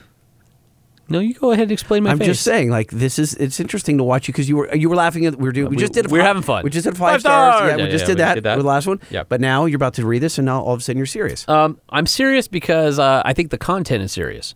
And it makes me feel really proud of our show in a different way. Not just we're growing, which we are. Not that we're becoming recognized in the industry, which we have been. And all We that are stuff. growing because we're eating way too much junk food. Well, Before I every meant the show. single I meant the show. podcast. Yeah, I meant the okay. show. Oh, I see. All right, so Lightning and Holman. So I've been listening since episode 1 and have absolutely loved the show. You guys have definitely decreased the suckage to an undetectable level. As a lifelong Southerner, I'm even willing to forgive the occasional California pompousness. However, Holman, you have ruined my driving of my 2015 Silverado 1500 Oh, because the steering forever. wheel. Yeah. Okay. Yeah. Steering wheel is off center. And he Right. says, sorry, Lightning, but the classic throwback references are great. Of course, I've already given you guys a 5-star rating. 5 stars! All right. All right. He says, you actually read it on the show back in episode 3. I'm a lifelong gearhead, and at 32 years old, I've owned 13 vehicles. Oh, wow. All but 3 of them are trucks. I'm a gearhead and I have not owned that many. That's a lot of vehicles. So for my background, I'm a naval officer stationed in Georgia and drive a... Oh, hold on. Can I guess? Yes. He drives. Naval. Wait, he said naval. Oh. I don't know. So, wait. So a naval. So he's the ships with the giant turrets and the guns, like the cannons. Battleship? Battleship. Yeah, they don't have... How those could I anymore. not come up with the word battleship? I have no idea, but I will tell you right now that battleships have been decommissioned for quite a while now. We don't even have those anymore, except as museums. Is that true? Yes. Okay, I didn't. All right. So, wait. Is how about an aircraft carrier? That would be cool, but something even cooler than that. Cooler than a. I have no clue. An Ohio-class nuclear missile submarine Oh. for his day job. Wow. And he puts in parentheses, significantly more difficult to park than the 1500, by the way. Yes. They are 560 feet long. That's what she said. He says, I'm sure you'll be happy to know that while walking around our training facility, I've heard 3 separate watch teams tell each other to, quote unquote, shut up and mounter your parameters. No way. Bouncer, monitor, key, engine, parameters. He says, thanks for putting together a great show that can appeal to all truck guys no matter your interest. This is where it gets a little bit more emotional for me. He says, for those who don't know, we in the silent service don't have access to things like internet, TV, radio, phones, or even sunlight for months at a time. So the only source of entertainment and relaxation are what you bring with you. And if you guys are thinking about most Navy patrols, they go to, different ports of call and you get to, relax. Well, the guys who are on the nuke mission on these Ohio-class submarines patrolling the depths, they're not popping up. They're gone. They're underwater for months at a time. You'd be amazed at how much podcasts like yours can help after long days underway, and you have no idea how many actual hard copies of magazines are brought on board. Print is not dead. It's just patrolling the depths. It says, if a guy is having a rough week, just hand him a truck and or diesel power, and suddenly all is right with the world. Attached are a couple photos of my daily drivers. P.S. Large if you have one. Lieutenant Steve Hucks. Thank you so much, Lieutenant Steve Hucks. And Lightning, you know what time it is? No. No. No, that's not it. Okay. wait. Unless that's the theme music for David Freiberger. Oh, no! Yo, the Truck Show! Who dis? Who dis? Who the hell is this? A truck show interview you don't want to miss. We talk to top dogs in the industry. How'd you blow up? How'd you come to be? Who dis? Who dis? Truck Show represent. Mr. David Freiberger, it's Lightning and Holman. How you do? How's it going? It's going a lot better now that you're on the show. I got to tell you that, my friend. Oh, thank you very much. Where are you? I'm up in Bakersfield, California, working on some stuff in advance of our Roadkill Garage show. Got it. Bako. Is there anything good in Bakersfield? Famoso Drag Strip. Oh, I like that. all That's a good one. Okay, yeah. I mentioned to Mr. Freiberger when I saw him the other day, because I actually ran into him in person, which is super rare these days, back at the office. And I told him he was our number one show to date. David, you actually go into the office occasionally? Because you can't. You're on TV way too much. Oh, I know. It is ridiculous. I shoot almost every day of my life. Very, very close. David, we got a lot of stuff to get to.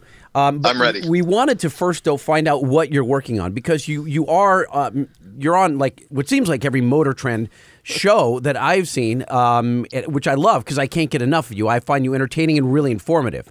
Thanks. Maybe I'm a fanboy. I'm Yeah, not I was going quite to say, sure. you should probably get a restraining order because No, it's not that crazy. Jay's got hearts in his eyes. It's I freaking don't. me out. It's Listen. I'm not going to go camp out in front of his house or anything like that. Thank God this desk is between us, because you are going creepy, my friend. Are you the one that's been sending those letters? Not anymore. Not anymore. Yeah. No. My lawyer told me to stop. So I do Roadkill Garage, Roadkill Extras, which is our every single weekday show, and Engine Masters. So yeah, between all that stuff, I'm super, super busy. And which one do you enjoy doing the most? And be honest. Well, all of them. I like doing Engine Masters because we shoot that thing in batches. We'll shoot like for 5 days straight and do 5 episodes and be done for a long time. So every time I get to do that, it is something new again, and I love just geeking out on the engine stuff. As a matter of fact, there's a new one tomorrow that is all about my land speed racing engine, so that one's kind of personal. I just watched your, I don't know how old the episode was, but it was when you went to Australia, and that was a really entertaining show to watch. No, that is a documentary called 200 Mile an Hour. That's what it was. Okay, I'm saying, like, because when I pop up my Motor Trend on demand, you're literally on everything, so I just cherry pick, and I just landed on that. I thought, 200 Mile an Hour Club, that's really interesting. And I watched it. It was a phenomenal, like, mini documentary that had me captivated the whole filmmakers time. did an awesome job on that. They really did. I can't be blamed for the quality of that show. Me and my Bonneville racing partner, Keith Kirk, and we had a friend from Bonneville who had shipped 2 cars from the United States all the way down there. And, I take it back, 3 cars from the United States all the way down there. And he invited us to come drive because like 10 years ago, we shipped our race car down there. And once it arrived, the event rained out. And it was not like it was actively raining. It's just that the salt was too wet to run on. And so we loaded up our car and shipped it back home. And that was about a $20,000 oops. Oh. And so this guy invited us to come on down and drive his car. And we both got in the 200 Mile an Hour Club there at Lake Gardner in Australia, which is, awesome. Let me tell you, the middle of nowhere. You drive 100 miles on a dirt road to get to this salt flats that is 8 times as big as Bonneville. It's pretty amazing. Are people towing trailers and stuff down that road? Well, this guy drove a semi-truck the whole way, and it is washboard bad. I mean, you got to nut and bolt check everything when you get there because it is torture just getting there. And you almost got rained out again. The look on your face when the rain came one afternoon, you thought, oh no, I'm going to live this nightmare twice. I really did. I thought that Keith made a run and he got in the club, and then I was going to make a run, and the storm came in, and I thought, you've got to be kidding me. But I got it done, so it was. Well, really you good. were saved because the sun came out the next morning and the conditions were better than the previous day. I don't want to give away the plot of the whole show, but if you guys have Motor Trend on demand, you should definitely check it out. 200 Mile an Hour Club, and it's a really it's a fun piece because you got to watch two guys kind of live their dream and accomplish two really important goals. Yeah, thank you very much. No, that was a cool thing to do, and hopefully we're going to make another documentary about my current goal, which is to get in the 200 Mile an Hour Club at El Mirage Dry Lake, which, in my opinion, is the most difficult place yeah, to do it. it's just not that mile and big. a third. Yeah. It's a mile and a third on dirt. It's like driving through a plowed field, and you got to go 200 plus miles an hour and set a record in order to get in the club there. And so is that, David, is that gonna be all a horsepower? Or what's the magic to El Mirage? Luck, because you got to get a good track, and you have to earn points in order to get at the front of the line, because after 100 plus cars have gone down, literally it is like a silt bed at the Baja 1000. Oh, easily, and it gets into everything. It's funny, if anybody's curious about El Mirage, back in 2012, when I was at Diesel Power, we broke a world record at El Mirage. Yeah, for towing a trailer. Towing a trailer. 141 miles an hour, 141.99, towing a trailer with a 1,500 horsepower Duramax 2500 HD. But what's cool about it is you're talking about the silt and everything. That video is on YouTube and on the Motor Trend channel, at World's Fastest Tow. It's a downshift episode number 38 for those who are interested in following it. Watch the silt coming off of the El Mirage dry lake bed and watch the vortices coming off the trailer. It is fascinating to see how bad the aerodynamics are when you're towing a trailer. And that dirt in the race cars, it starts building up in the car. By the time you're at the finish line, you actually can't see the ground. You're looking up at giant orange balloons that they set up for us so that you can see above the silt. It's crazy. Gosh. So are you wearing like a Parker pumper or what? How do you breathe? You just inhale a bunch of dirt. Your engine too, I'm sure. Yeah. I've been 194 backwards at El Mirage twice. Whoa. It is not a good program. It's very, very difficult to do. And the key is actually weight. A lot of people think of race cars as being super lightweight, but you're not trying to overcome inertia out there. You need to get the traction. And so we run skinny tires and a ton of weight to get our contact pressure up so that you can dig through the dirt and lay the power down. And El Mirage isn't exactly the smoothest track out there either. I mean, if you get a monsoonal flow or whatnot, it can get pretty lumpy. Now, wait a minute. Yeah. So am I thinking of the same place? El Mirage is where they used to land the space shuttle back in the day? Is Well, that, or is that no. different? No, That actually, no. That's Okay. Edwards Air Force. Yeah, that's Base. but Edwards Air Force it's Base. on the Okay. way there. So if you're on your way up 395 toward Kramer Junction, Boron, California, it's the west side of that. Okay. It is west of there, exactly.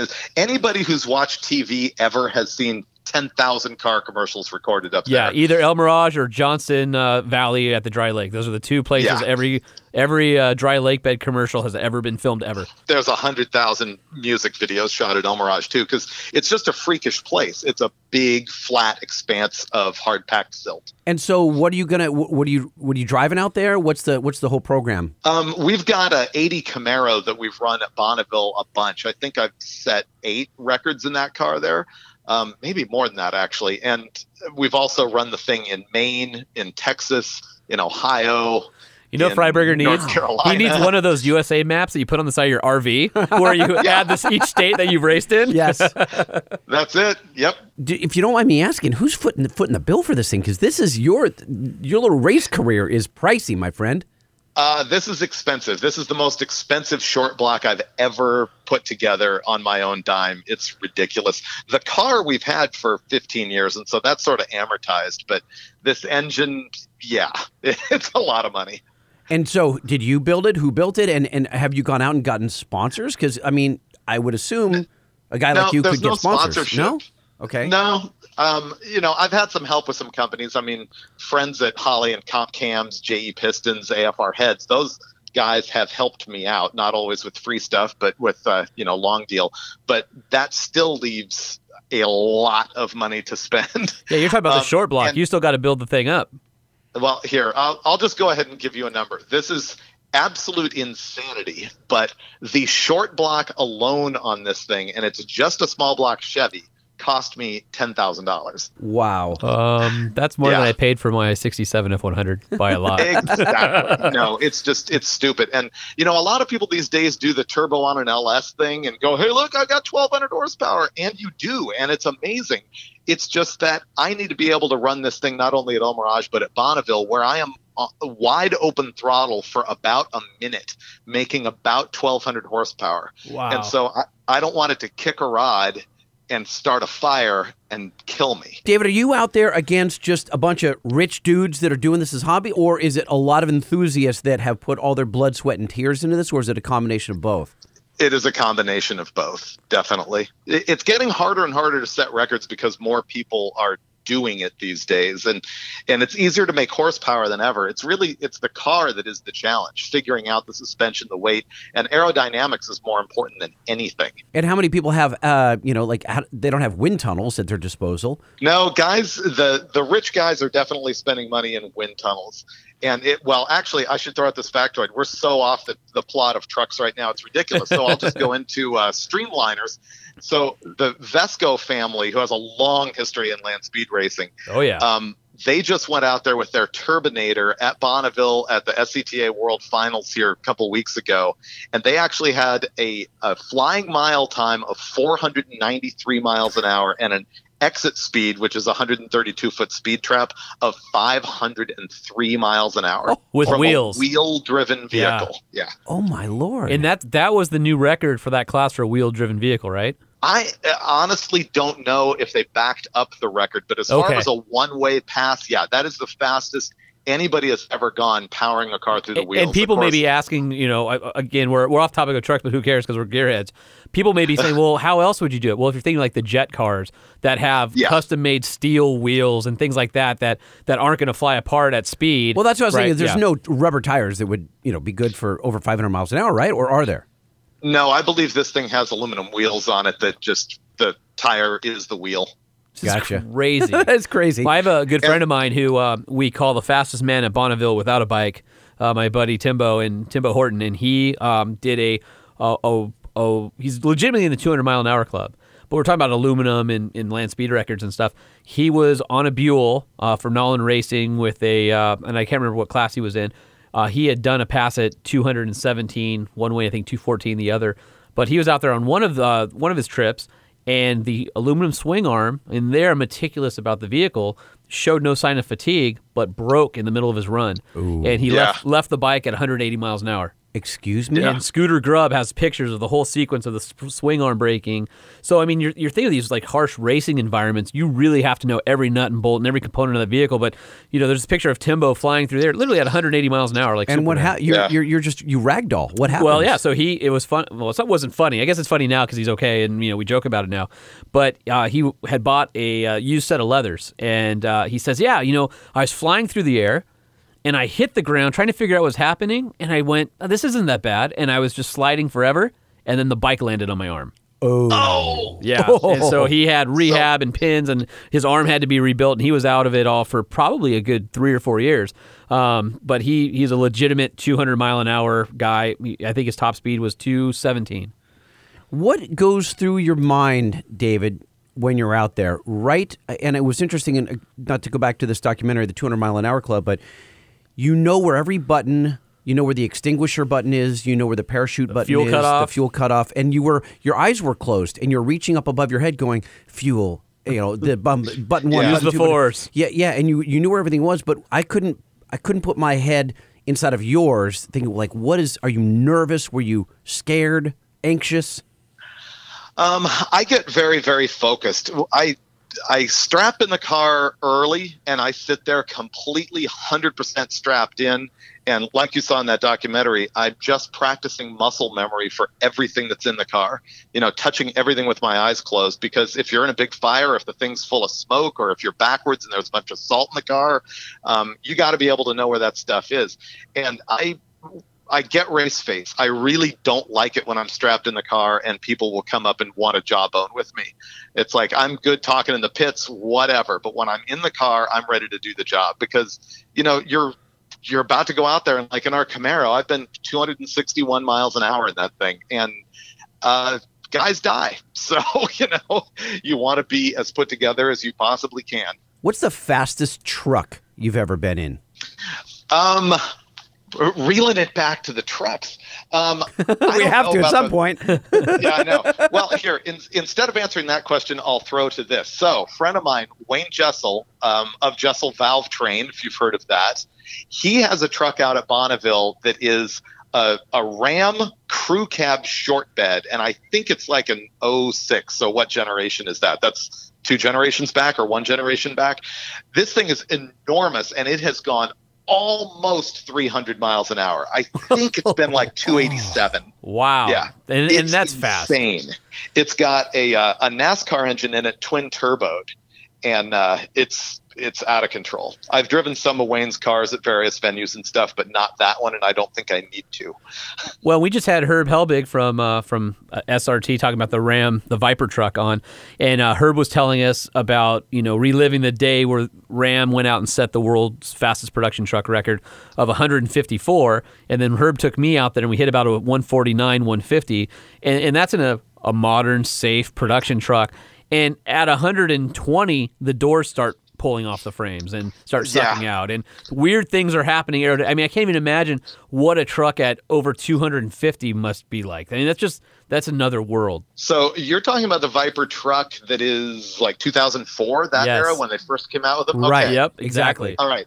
I have a story to tell about this. I wish that we were actually on the phone together with that guy so that we could confirm or deny what I'm about to tell you. So circa 2002 or 3, I'm the editor of Hot Rod Magazine. Dodge comes to us and they're like, we want to give you a project vehicle. We're like, bitchin'. It's going to be a Ram truck. I'm like, what? I don't have anything to do with a Ram truck. This is Hot Rod Magazine. And so we sat around the office and we conceived a Viper truck. And I had an artist named Chris Hickman, draw up what the Viper truck would look like. And we pitched it to Dodge, and they were like, great, awesome. We're going to get you a drivetrain. We're going to get you a truck. So 2 weeks later, we get a phone call. Yeah, that's off. We're not doing that.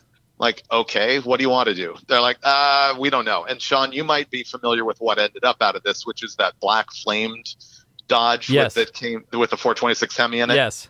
Okay, so we ended up doing that.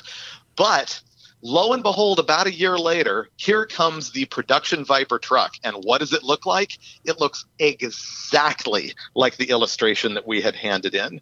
And so one of two things happened there. And the unlikely answer is that we gave them that idea and they decided to go for it. The more likely answer is they already had that going on, and we handed in our drawing to one department, and then another department got wind of it and was like, whoa, you cannot have Hot Rod Magazine releasing that before we do. Exactly. So Herb was telling us that the whole point of what they did was the concept truck, and it was a Wolfgang, who you remember at the time, was in charge of all the fun stuff. And Wolfgang wanted the concept truck to be debuted at the Detroit Auto Show to basically launch the new redesign of the Ram 1500. And so he was telling us that they were sort of tasked to put together, and then the response was just so off the charts. He said, we need to build it, and everybody was like, really? We can? So kind of funny. I'll call her back, and I'll ask him if he knows anything about the hot rod story, because that would have been great to ask him. And like I said, it's highly unlikely that we actually invented that truck, but I've seen many cases at OEs where one department isn't talking to another, and you get permission to do something that gets shut down by somebody else, like I might be able to corroborate that. That may have happened to us more than once in the magazine world. Exactly. So you guys are in season 7 of Roadkill now? We just wrapped season 7. We're going into season 8. Oh my gosh! Oh my Lord! Finnegan and I just can't believe it. We look at each other. It's like, really? Do we got renewed again? 7 years? Well, it's funny because you think of all the wacky crap that you guys have done over the years, and I was watching some of the season 7 stuff. So I think, obviously, being a truck guy, my two favorites were the 66 Econoline van pickup with the 289 road trip, but then the 440 and the Samurai from the junkyard. And I mean, that was the best. And so I want to talk about that a little bit because there's sort of a running theme at the show where we've had a ton of listeners ask us, what about samurai? Should I build one? Are they cool? And we're like, yeah, they're cheap and they're fun. Go do it. But this was such a different take on any samurai that's ever been built. And I was watching, What did they put in it again? A 440 wedge motor. A big block. Out of a motorhome. And it's just like they're just beating the ever-living crap out of themselves over the whoops and desert, and they're just laughing. And it's funny because the samurai, obviously body on frame, very short, so it's not like you have a lot of leverage between the wheelbase to fold anything, and they're just whopping on it. And I can't tell you, like, the number of times, like, I caught myself laughing out loud and then had to look around to see if anybody was watching me and wondering why I was laughing, because I was having fun with you. That's actually the most watched episode on MotorTrendOnDemand.com. Is it really? I can see why. Yeah. It was just so over the top. I think samurais are really good, and that's coming from a diehard Jeep guy. Sure. I mean, they're a cool little vehicle, and they're becoming collectible, unfortunately. It was far enough gone that it really didn't matter. It had been completely gutted. It was really nothing but 2 axles, a frame, and a body. There was nothing else on it. And yeah, we just sawzalled the firewall out of the thing and put a 440 out of a Dodge van into it and blasted it around. The drive shaft, I think, was like 13 inches long. It was. Where is that thing today? Do you have any idea? Yeah, we have it in our Compton storage facility. We've got a whole bunch of vehicles collecting dust out in the storage It's got to look like a freak show in there. Oh, my God. Oh, it totally does. It's like all of God's roadkill mulligans, right? Yeah. We're going to have an event in January at Tucson, the Roadkill Zip Tie Drags, and we're actually going to auction off some of our old vehicles because they're just too many of them stacking up. People will hear that and freak out. It's like, oh, I can buy Stubby Bob or General Mayhem. No, we'll be getting rid of the turds. They'll still get you. They'll still raise some good money. Stubby Bob is pretty iconic at this point. Will you give it to charity, or is it line somebody's pockets?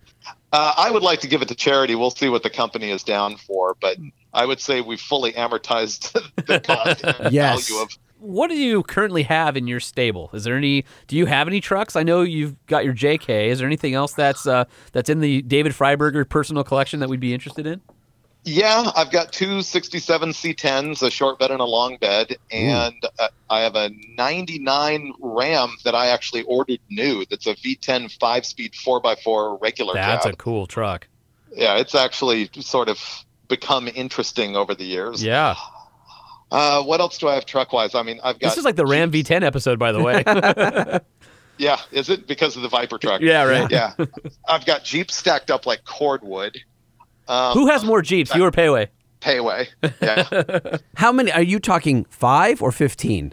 I have, let's see, Scrambler, TJ, M38A1, 3 or 4 flat fenders, JK, Grand Cherokee, WJ. So, yeah, I think I just rattled off 8, something like that. Oh, my gosh. What was your most embarrassing truck purchase? Do you look back and say, why did I ever put myself in that truck? Okay, I have a crystal clear answer to this one. I'm a chump. You know, my whole deal about buying and selling cars is buy high, sell low. So I came across this. Buy high, sell low. Buy high, sell low. I came across a 78 Chevy 4x4 ambulance. This is the ultimate camping and towing vehicle. It had low miles. It had a big block. It was like pretty cherry, and all the creepy medical stuff was gone from it. So it was just like an open back in order to haul. It just had the outline of a body in the bed. I was gonna say, did it weird you out that there had been dead people in there? I don't know if anybody died. Thank you. Sorry. But anyway, I paid a fortune for this thing. I think I paid $10,000 for it. I was like, gotta have it. It was like the most money I'd ever spent on a vehicle. Gotta have it. This is going to be great. And then it turns into an absolute disaster. I didn't do my homework, and for whatever reason, this thing was not, in fact, a K30. It was a K20 that somebody had put dually adapters on the back. And it was way over its GVW rating, and it was just a turd. It handled like a nun carrying a refrigerator. It was just a mess. And so I tried to get rid of it forever and ultimately sold it for $3,000. So I just buy high, sell low. Did you put any money into it before you decided to rid yourself of it, or did you? No, fortunately, I did not put any money into it. But that was just the absolute worst Freiburger flip ever. I have a question for you. What do you think was the worst truck ever made? Worst truck ever manufactured? That's got to be like some Russian something or other. But as far as American trucks, wow. People ask me that about cars, and I go straight to the Geo Metro convertible. Yeah, the three cylinder. It was like the Geo Metro. I remember I had to rent one because my car was in an accident. I had like rental insurance. Okay. And so I go to the to Enterprise, and they're like, "Here's your Geo Metro," and you're like, "No, womp womp womp womp." Yeah. You know but a what, the thing convertible, is, awful. Even really bad trucks are pretty good. That's the thing. I mean, love trucks were cool in their day. I mean, Datsun 620s were considered garbage when they were new, but those things are awesome. And they're still out there. There's still ones that you'll see every once in a while too, out running down the highway. It's weird. This gets me into the Honda Ridgeline. The world's best truck? Is A, David, is it a truck? And B, is it the world's worst truck? Okay. Are you familiar with a Powell? Do you know what that is? No. A Powell was built in Compton, California, and it was a truck that had almost no body lines. It was made almost entirely out of flat sheet metal, and the chassis and drivetrain of it was a Plymouth passenger car, and this, we're talking 1952 3-4. So those were pretty awful. Okay, Holman's got up. Oh, no, I've never seen that. But it looks like they had in-bed storage way before everybody else did. Here's one from the, I don't know, the 50s with like storage coming out of its bedside that looked like a unibody. So they're unibodies. Are you saying that that's in contention for worst truck ever built? They're pretty bad. I feel like that's the precursor to the Ridgeline. So my argument is the Ridgeline's not a truck; it's a Pilot SUT. Well, how about a Crosley pickup? Look that up. A Crosley? Now I know the name Crosley, Yeah. but their truck not familiar with. Here you go. Let's take a look at this. Okay. There you go. The Crosley pickup. Oh, I've seen one of those before. Yeah, that's ugly. Yeah, that's pretty hideous. That looks almost like a Peugeot or on top of a wagon. Yeah, a like little red like wagon. an old like 302 Peugeot. Why? How do I know that? Only because my grandfather used to collect Peugeots. Oh, he's a Peugeot guy, which is a whole side Probably conversation. Ugly cool. Okay, how about this one? I'll throw this one back at you. Is an El Camino a car or a truck? Car. Yeah, it's a car. Car. My definition is a cargo space separate from the body. Because in my mind, a true pickup truck is designed to do work. It should have a frame, and it should be able to flex so that your cargo doesn't tweak your unibody. So in my opinion, it's car. A 61 Ford unibody is not a truck. Correct. And in fact, I was just with Aaron Kaufman looking at it, and I think those are what do they call those? Slick slides, I guess. I like the way they're styled, but It sounds like David is taking issue with your theory, I know, though. I get it. I don't know how you claim it's not a truck. It might be a bad truck. I mean, El Caminos have frames. Yeah. Honda Ridgelines don't. We just don't want it to be a truck. I think that's what it is. So is it the frame? Yeah. Maybe it's the frame. Maybe that's what sets it apart. You're going to have to do some more research. There's all kinds of trucks that don't have frames now. You're calling a Jeep Cherokee XJ not a truck? No, XJ's not a truck. XJ's a wagon that has some awesome 4x4 parts on it. Okay, well then how about an MJ, which is a Comanche pickup truck? Which I love those, but the thing about the MJ is they took an XJ that has the unibody and they sort of made it a frame-like appendage that shoots out of the back for the bed on an MJ. I love MJs. I frickin' think they're awesome, but it's not a truck? still not a truck. It's a Jeep. Not a truck. Jeep with a bed. Although the bed is separate from the. Oh, here's one for you. It is. Ford Transit. Right? Ford Transit full-size van, unibody, right? Yeah. Sprinter? Yeah. Unibody, right? Yes. Except for the chassis cab version where they take the unibody front, hack the back off, and put two big long frame rails. Oh, yeah, I've seen that. Interesting. So I don't know. Is it a truck or not? We're so conflicted. I know. I mean, we're doing a show called the Truck Show Podcast, and we can't even decide and kind of define what a truck is. Your definition that is must have a full frame and the bed must be separate from the cab. And so that I is think a pickup truck. I think it also has to have a longitudinally mounted engine, so it's not front wheel drive based like a Ridgeline. Those are my three. What if it's two of the three? It can be unibody, longitude with a frame, and then This equation is getting a little too complex. Then the Ford unibodies are in, right? So maybe that's what it is. It has to have two of three things, and that is longitudinally mounted drivetrain, a open cargo space separate from the body, full-size frame. It needs 2 of those 3. That's a truck. That's what I'm going with. So what's your definition of an SUV versus a crossover? They're all the same. Yeah, see, that's really blurry. The marketing minions have totally muddied those waters. That's as blurry as the dust in El Mirage. Yeah, you know what I mean? it's just yeah. Do you appreciate the technology in today's trucks, or do you prefer simple of yesteryear? Well, that's an easy question because you can appreciate something and then not need it in your life.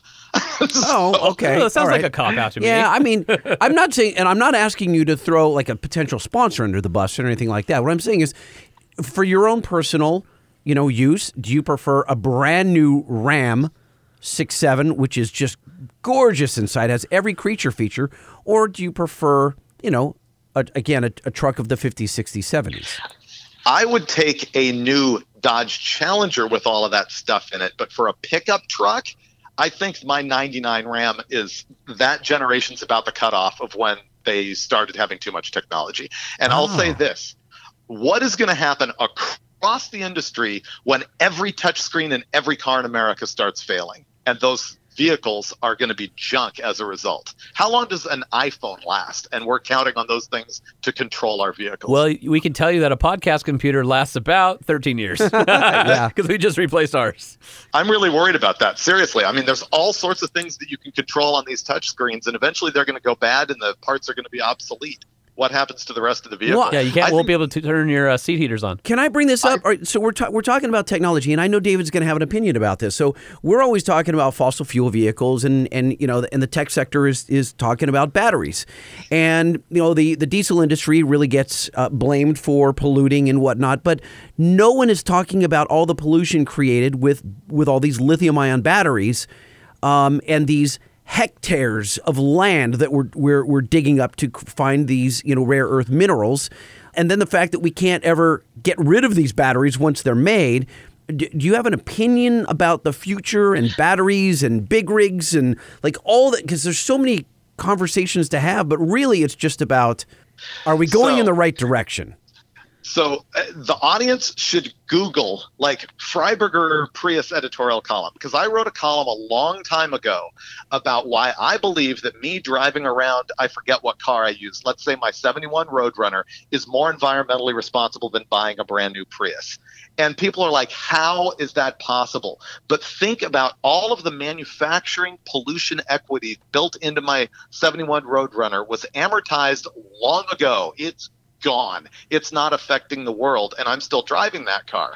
Whereas the manufacture of the Prius and the shipping it across the ocean, and then the shipping it across the United States, and then the disposal of it, I think it adds up to more than driving an old car around. Now, the bad part of that argument is if everybody did it, we'd have pollution days like I did when I was a kid where you cannot see your hand in front of your face. So that's the fallacy of my argument. But it is also the reason why I feel okay driving my old cars around. I like that. I do like it. I'm good at that agree with answer. that. I feel like he's thought about that. This is I've the been first through it time, before. right? You have been through it before. So, but we're headed down this path, whether we all, whether half the world agrees with you or not, it's the direction we're going. Has anybody asked the question, do we really want self-driving cars? What is really the value of that? Why do people want them? I'm gonna say, and this is my opinion, because I'm not in this crowd, but I've sat many an evening in a hotel room staring at the ceiling, pontificating about the state of the enthusiast. And I really think part of it is the culture kids are brought up in today. When we were kids, we had to use our bikes or cars as transportation to see each other and to socialize, and now they just do it on their phones. And it seems like a lot of kids are not excited about driving, as you know, and are waiting later and later in life to get their license. And even my daughter's like, I'm not going to drive. I'm like, what? Dude, I have a 16-year-old son, and he has really no interest in driving. Right. And he has his permit right now, right? And he has and a car. permit and a car that his grandmother gave him. It doesn't And care. It is a great little Scion. I put a new stereo in it, rims and tires. Still doesn't care. Nope, and I have to tell him to go wash it. So here's my theory. My theory is that for kids who are growing up in that environment where they don't have gearhead parents, stuff, they only see traffic and the difficulty of getting from point A to B. My son has a gearhead father. and yet he would rather sit and play video games with his headset on, talking to a friend 30 miles away. When he could be at their house hanging out with them and it drives me crazy. And I'm like, let's go to his house. He goes, I'm already talking to him. Self-driving cars and Ford's talked about it. They will by I think they said 2021 or 2024, they will introduce a car that has no steering wheel. And my whole thing is, for people that are, I can see it for handicapped or for parents trying to move their families around. A pod comes up to your house, picks up your family member, and takes them to wherever they need to go or whatever. But I don't want to see that. I'm not okay with that. And once again, it's like, how many times does your computer crash a day, and you're going to trust that technology in a car? Plus, that also means we're now at the point where there is a human being programming in the parameters that decides who lives and dies in an emergency perfect situation. example. So people don't think about this, but the reality is, if people are programming cars, and you get to a point where the car has to make a decision whether it crashes or whether it turns right or turns left. When you have the car deciding who lives or dies, does the pedestrian is about to cream or the car in the intersection about to cream, or is it the person that car is carrying gets to live or die in an accident? And now you have an algorithm in front of the school bus. Exactly. And now you have an algorithm deciding life or death for people to be involved. And I'm just not okay with that. Right. Yeah, accidents happen these days, and everybody understands that human beings make snap decisions, and they're sometimes wrong. And it's awful, but it happens. Whereas if there's a company programming in that life and death decision, that's just a new moral level. Right. And people don't think about it. We're getting deep on the Truck Show podcast tonight, but this is important stuff. This is stuff that people don't really think about. Now, they don't think about it now. I think people who are on the forefront in the industry, in technology, in watching technology take over from enthusiasm, that sort of thing, we're thinking about it. But I think the average consumer is, autonomous cars are sort of a curiosity, the autopilot on a Tesla or whatever. But eventually that is going to be quote unquote mature, and then it's going to be there, and then we're all going to go, how did that get here? How is the robot deciding if I'm going to live or die? Well, and I'll tell you the answer that I have heard people say to that question, which is overall there will be fewer car incidences and fewer car fatalities. And so therefore the ones that do happen will be fewer, but sort of kind of okay. And my answer to that is humans love blame. Right. You want to be able to take someone to court. And is that going to be the programmer, the car company? And how are they going to carry that burden? And how is insurance going to handle that? And how does insurance handle that? How do you assign, 100% of the blame would have to go to the car manufacturer because that's who was driving the vehicle. And then does that make cars more expensive because built in has to be the liability for the company to cover those costs? And now cars are more expensive and they don't even have pedals or driver interface, right? I'm assuming that's... So we're talking about people who drive Priuses currently. Those people are more apt to want I believe they're more apt to... Or Tesla. They're going to be okay. They're the first that will be okay. Early adopters of that type of technology. Right. Whereas a truck driver will be the very last. He will say, you can yank this steering wheel out of my cold, dead hands. And in fact, you guys know Jim Morrison, who is the head of the Ram brand for North America. Jim's been on the show a number of times. One of the conversations he and I had like 2 years ago is like, when he moved from Jeep to Ram, he and I were talking about the state of trucks and the state of the Ram and what do we need, Ram, to be competitive. And he said, what type of safety suites do we need? Do we need blind spot detection and rear cross path detection and things like that? Do we need automatic braking? Do we need adaptive cruise control? Because adaptive cruise control is really sort of in that gray area. And my opinion was, well, if you already have that technology in the company, there's going to be people who buy it. You should do it. Ram and I believe Ford both have those in the F-150 and the Ram 1500. The new GMs do not have adaptive cruise control in it. Very interesting, the different philosophies. Although GM has that technology in the parts bin at the company, and they have that. Just choosing not to use it. I guess so. So it's just interesting to see who's deciding to step forward, and at what point. I like adaptive cruise in traffic because on my 30-mile, hour-and-a-half commute, it's nice for the car to just do its thing. I have to steer. I don't want it anywhere else. Yeah, I don't mind it but you're already giving... I know. Yeah, you've let it in the door. I know. I got it. I totally understand. We all love old vehicles. I got my 67 F100. Freiberger owns a museum collection of tapestry of all sorts of old metal. What happens when all the autonomous cars are on the road and we're not allowed to drive anymore? Or do they hand us a transponder that we have to plug into our old vintage iron, so that the autonomous cars know where we are and that we're a human. That sounds what reasonable. happens? That sounds more You know, likely. you take a transponder and you screw it to your license plate or something like that, and then the autonomous cars know that you're an unknown in their algorithm. And then how many a-holes are going to be out there screwing with autonomous cars? You're like, I bet a lot. You're like cancer, you know what I mean? With all the white blood cells trying to get you out. Yeah, right? I could see it ultimately becoming illegal because the police don't want you out running them. They'll probably have electronics where they can just shut down any car that they need to. Ooh, that's a good one. No more moonshining for you. We are painting a really scary future on this podcast. God, I Okay. hope it happens when I'm like dead. Let's talk about puppies. I like puppies. Hey, so I went to Newfoundland for the GMC 1500. He wasn't. Hold on a second. He didn't really mean let's talk about puppies. I was just trying to. I was just trying to change the subject to something more cheerful. Well, shifting gears again, we were talking about in Alaska on the 4th of July, people launch cars off a cliff. Oh, dude, and I was so bummed about. No, I was in Alaska, and you missed it. When I was in Alaska, I missed it by just a couple But of a reader weeks. wrote in and said that Freiburger had done something with the roadkill, or is that true? Yeah, we did a roadkill episode on it. It's the episode before last. We went up there 4th of July, bought a couple of old demo derby cars, fixed them up, raced them around up there. You can do whatever you want in Alaska. Was It that is the most truly- awesome thing ever?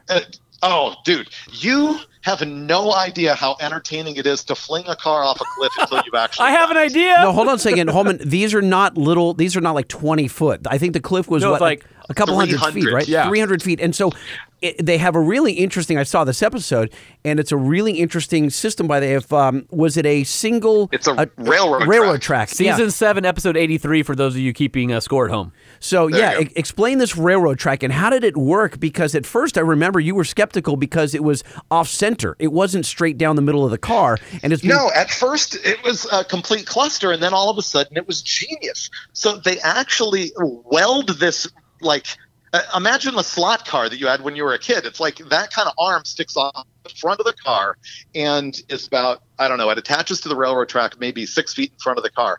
And it's on an arm that goes back and it welds on to the steering. And you're like, why would it weld onto the steering? Well, it helps keep the car straight. It doesn't let the wheel flop around. And so these things sail down this track and they leave the cliff at like 45 miles an hour. And it is incredible. There was an XJ that got launched. It landed dead flat and pancaked, and it was the most violent thing I've ever seen. It shook the earth, and when it was done, the XJ was about, I don't know, 3 feet tall, 3.5 feet tall. my God. Just Oh, my God. that's the the one power thing. of inertia is amazing. That's the one thing, David, that unfortunately didn't come across in the video. It's you had to have been there, I think, because we at home were watching. We couldn't feel the thud or that Right. you just visceral. Yeah, and I know. Yeah, and that I, was my but career. I That's could, what you heard. Yeah, I could tell that there on site you guys were feeling it, and I just wanted that so bad to come through the speakers of my TV, and it didn't. I am Yeah. so jealous. Yeah, when we started watching videos, and then somebody said, "Oh, there was a roadkill," and I didn't even see it, so I have to go back and watch that. That's my bad because. But it's funny to watch the crowd. Explain the crowd because they're really kind of unfazed. There's like, oh yeah, we do this every year. Oh, but there's 1,000 people there, and it's a giant party. It's awesome, and it's in the middle of nowhere. It's in Glacier View, Alaska. Is that by Fairbanks or is that outside of Fairbanks or We flew Anchorage? we flew into Fairbanks, and let's just assume that's where it is. It's in the middle of nowhere, and it's just this guy's property. And after we finished launching all the cars and everything, we're all packing up, ready to go, and he's like, "Here, I got something else to show you." He takes a bowling ball and basically packs it into a homemade cannon with like legit gunpowder and everything. And he fires this thing straight up in the air, and I'm telling you, it went above the clouds, out of sight. Where do you run if it's going straight up? Like, and you can't see it. Where the hell do you go? And when it comes back down, it whistles like, a bomb on a Bugs Bunny cartoon.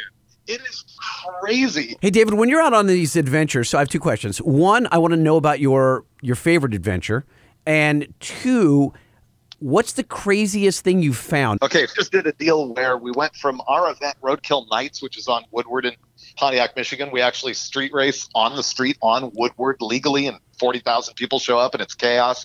Well, we have Matt Hagen and Leah Pritchett, who are NHRA Nitro stars, and they bring out their funny car and their dragster and do burnouts on the street, which is crazy. Oh, and wow. we set up this Yeah, we set up this deal with NHRA where they let us bring one of our cars to one of their national events. And so we put together our Draguar, which is a 74 XJ12 with a small block Chevy and a blower on it. And we drove that 800 miles from Pontiac, Michigan to Brainerd, Minnesota, and got to race heads up against Matt and Leah in brand new Dodge Challengers at the NHRA event. It was one of the greatest that things sounds we've fun. done. What is the craziest automotive thing that I've found? I don't know. There's so many freak shows out there. Well, I mean, like, have you been on like an abandoned, farm or something and found where you thought, oh my God, I found $1 million car or anything like that, or I found a truck that I've always wanted, anything like that? That is a good question. Like barn find stuff. I don't know if I've ever found my own barn find. Rick Payway from JP Magazine and I have been on a lot of trips out in the middle of nowhere. The cool things that we found is old abandoned airfields and military bases. As a matter of fact, we were in Alaska so once. awesome. Yeah, we were driving a flat fender Jeep from Phoenix to Fairbanks on the Alcan Highway. And this was before cell phones. And so I'm looking at... Is that you and Payway? Yeah, me and Payway. Yeah. So I'm looking at a map because we don't have cell phones. And I'm like, dude, I think there's an airfield right here. And we ended up just hanging a right off on this little tiny overgrown road out into the woods. And it opens up to a clearing. And it is a World War II airfield that still has hangars standing. It still has a motor pool, everything. And it's just abandoned. And we found a drum of diesel fuel unopened that was stamped 1942. Oh my God, that's so cool. There's a bunch of those out in the California desert. Now the buildings aren't necessarily there, but there's a bunch of old dirt and concrete strips. So it's fun to go out and you can actually find old aircraft crashes, especially where we are, because go drive a couple hours north to the Edwards Air Force area where they were testing a lot of the X-planes and the flying wings and all the cool stuff that came out of there. And there's scars all over the desert of experimental aircraft that have crashed. And I've sort of made a hobby out of marking the GPS coordinates and reading some historical archives. So when I go out to the desert, I try and find one or two crashes when I'm out there. Now, do you enter that in Wikimapia? Do you ever? Are you ever on Wikimapia? No, I have a private thing because the problem is when you go out there and you tell people about it, they'll go and steal stuff. Oh. And here's the thing about military aircraft sites. There's a road to every single one of them because they had to bring the heavy equipment to come recover the plane. Oh. And so where there's great, there's some that are well known, like where the X-15 crashed out by Red Mountain in Johannesburg. There's a B-25 Mitchell that crashed out by Boron. So there's a few that are known, and they do a pretty good job of cleaning up, but you can still find pieces of aluminum and titanium, and it's just really fascinating to come across those things. Do you know aviationarchaeology.com? I don't. Maybe I should go visit that. It is exactly this, and it is like every wreck everywhere, and with details about what is left behind and GPS coordinates and everything. Oh, okay. I'm totally going. You know what? Lightning and I have been talking about it because he wants me to take him out to the desert. Let's find a couple of and places. not kill me. Just go for a ride. Just go fast and have fun. Just maybe a little screaming. Right. But let's go find one of those things and we'll have a little bit of fun because it'll give us a mission to do while we're out there. What's it called? HistoricalAerials.com. Between 48 and now, the U.S. government photographed from the sky every inch of the United States. No way. It's available on a searchable database here. Like just yesterday, I was looking, because, you and I are about to go to the SEMA show in Las Vegas at the end of the month. Oh, yeah. I just happened to look up the Las Vegas Convention Center and found out that in like the 50s, there was a horse track under it. Like where it was a horse track. Oh, interesting. Yeah, and you just get to find out stuff like that by looking at all these aerial photos. So I'm curious, and I put out on our socials questions for listeners to ask you. But I'm kind of curious, what's the question that you're most asked when you're out and about? When somebody recognizes you, or what do they want to know? What's the number one thing? And maybe we can change the question for you because we'll tell everybody what the answer is to that one here. Well, it's nonstop. How come you're not on YouTube anymore? Well, there's that. Yeah. Because they want you for free, right? Yeah. By a long shot, because they want us for free. And the worst part about it is I don't have an answer to that because it wasn't my decision and I can't change it. And so you basically tell people that, and you hate to pass the buck and go, I don't know, it's not me. But Sort of that true. is the answer. So we'll go through a couple questions here. So Rambo 1776 wants to know if there will ever be a Roadkill Nights in California. We are talking about doing a Roadkill Nights west of the Mississippi. I would even say West Coast-ish. Think Arizona, Nevada, California. So let's go with yes. Awesome. And is that, wait, hold on, because I don't know much about this. Is this like a ticketed event? Roadkill Nights is when we do it in Pontiac, Michigan, it's held at one of those country club racetracks called M1 Concourse, and it's gated. And I think it's $10 to get in or $5 if you live locally. And so, yes. Okay, so Mafia John says, out of all of your cars... Mafia John? He actually has written to us a few times. Okay. Out of all of his cars, trucks, 4x4s, which one gets polished and taken out for date night with the wife? Okay, this question assumes that I ever see my wife. Right, well, there's that. I'm never home. No, we don't cruise the old cars around. My wife is actually not into it. I mean, we'll go places in my 71 Roadrunner just because that's kind of my old car daily, but I don't know. She's not particularly down with that. I'm much more likely to go out with my kid. This is 2Kizona says, where do you keep all of your rides? Not specifically, I don't want them to disappear, but man, you have a lot of rides, and in SoCal no less, storage ain't cheap. Okay, this is the second most asked question that I get in the entire world. Okay. I've had this like my entire professional career because I guess I'm well known for having a whole lot of cars, and people think I'm rich because of it when in fact I'm broke because of it. Yeah, right. True story. So where do I store them? I've got 4 or 5 at my house. I've got Jeep bodies in the backyard, much to my wife's chagrin. I have 3 storage garages that I rent, and I've got about 8 or 9 vehicles up at Steve Dulcich's place, who is the guy I shoot Roadkill Garage with. And then I've got at least 4 on Payway's property, and I've got 1 in Denver. So they're scattered. I've got 1 at Tucson Dragway. When's the last time you forgot that you owned something? Just now, I remembered that I had 1 at Tucson Dragway. 15 seconds ago. Was the answer. All right, here's a good one. How about behind the scenes to Roadkill? Will you ever do like a tour of all your personal cars and a little more insight into who you guys are in the real world and not just on TV? You know what? So much of the stuff is ours or is entangled with our stuff that you've kind of seen it. I mean, you guys do a lot of behind the scenes stuff, like extras, which is just you kind of just riffing, which I really enjoy. Yeah, those are cool. It is. I call it mind barf. It's just they point the camera at me and I say something and they air it and people watch it. By the way, Gratuitous Mind Barf is opening up at Warped Tour Yes, for. they are. Oh, okay, yeah. People really see most of our personal lives. I got to tell you, I keep my family off of the internet and off of video. Finnegan has had his wife and kids on his social quite a bit. I don't do that, but aside from that, you pretty much see my life in social and in our shows. Literally. All right, we have a Stone Dunn says, when, obviously you do guest hosts on Roadkill, and so it's not always Finnegan with you. He says, when will we see Dulcich and Finnegan do a Roadkill? And if you could change anything about Roadkill or any of the other MTOD shows, what would it be? There was a lot of pressure in our old management regime to have more hosts on Roadkill just so that the whole thing wasn't anchored on me and Finnegan. And that's why you ended up seeing Payway in 1, Dulcich is in 2, Tony and Finnegan have done 2 together. But we've got a different regime now, and we've been talking through it. Finnegan and I were talking to each other about next year it's probably going to be just him and me. It really should be, though. I mean, it becomes about you guys as much as it is. People want familiar faces that they like. Yeah. They latch onto your personalities. Look, we'd follow whether it's a serious engine building or it's like American Chopper style.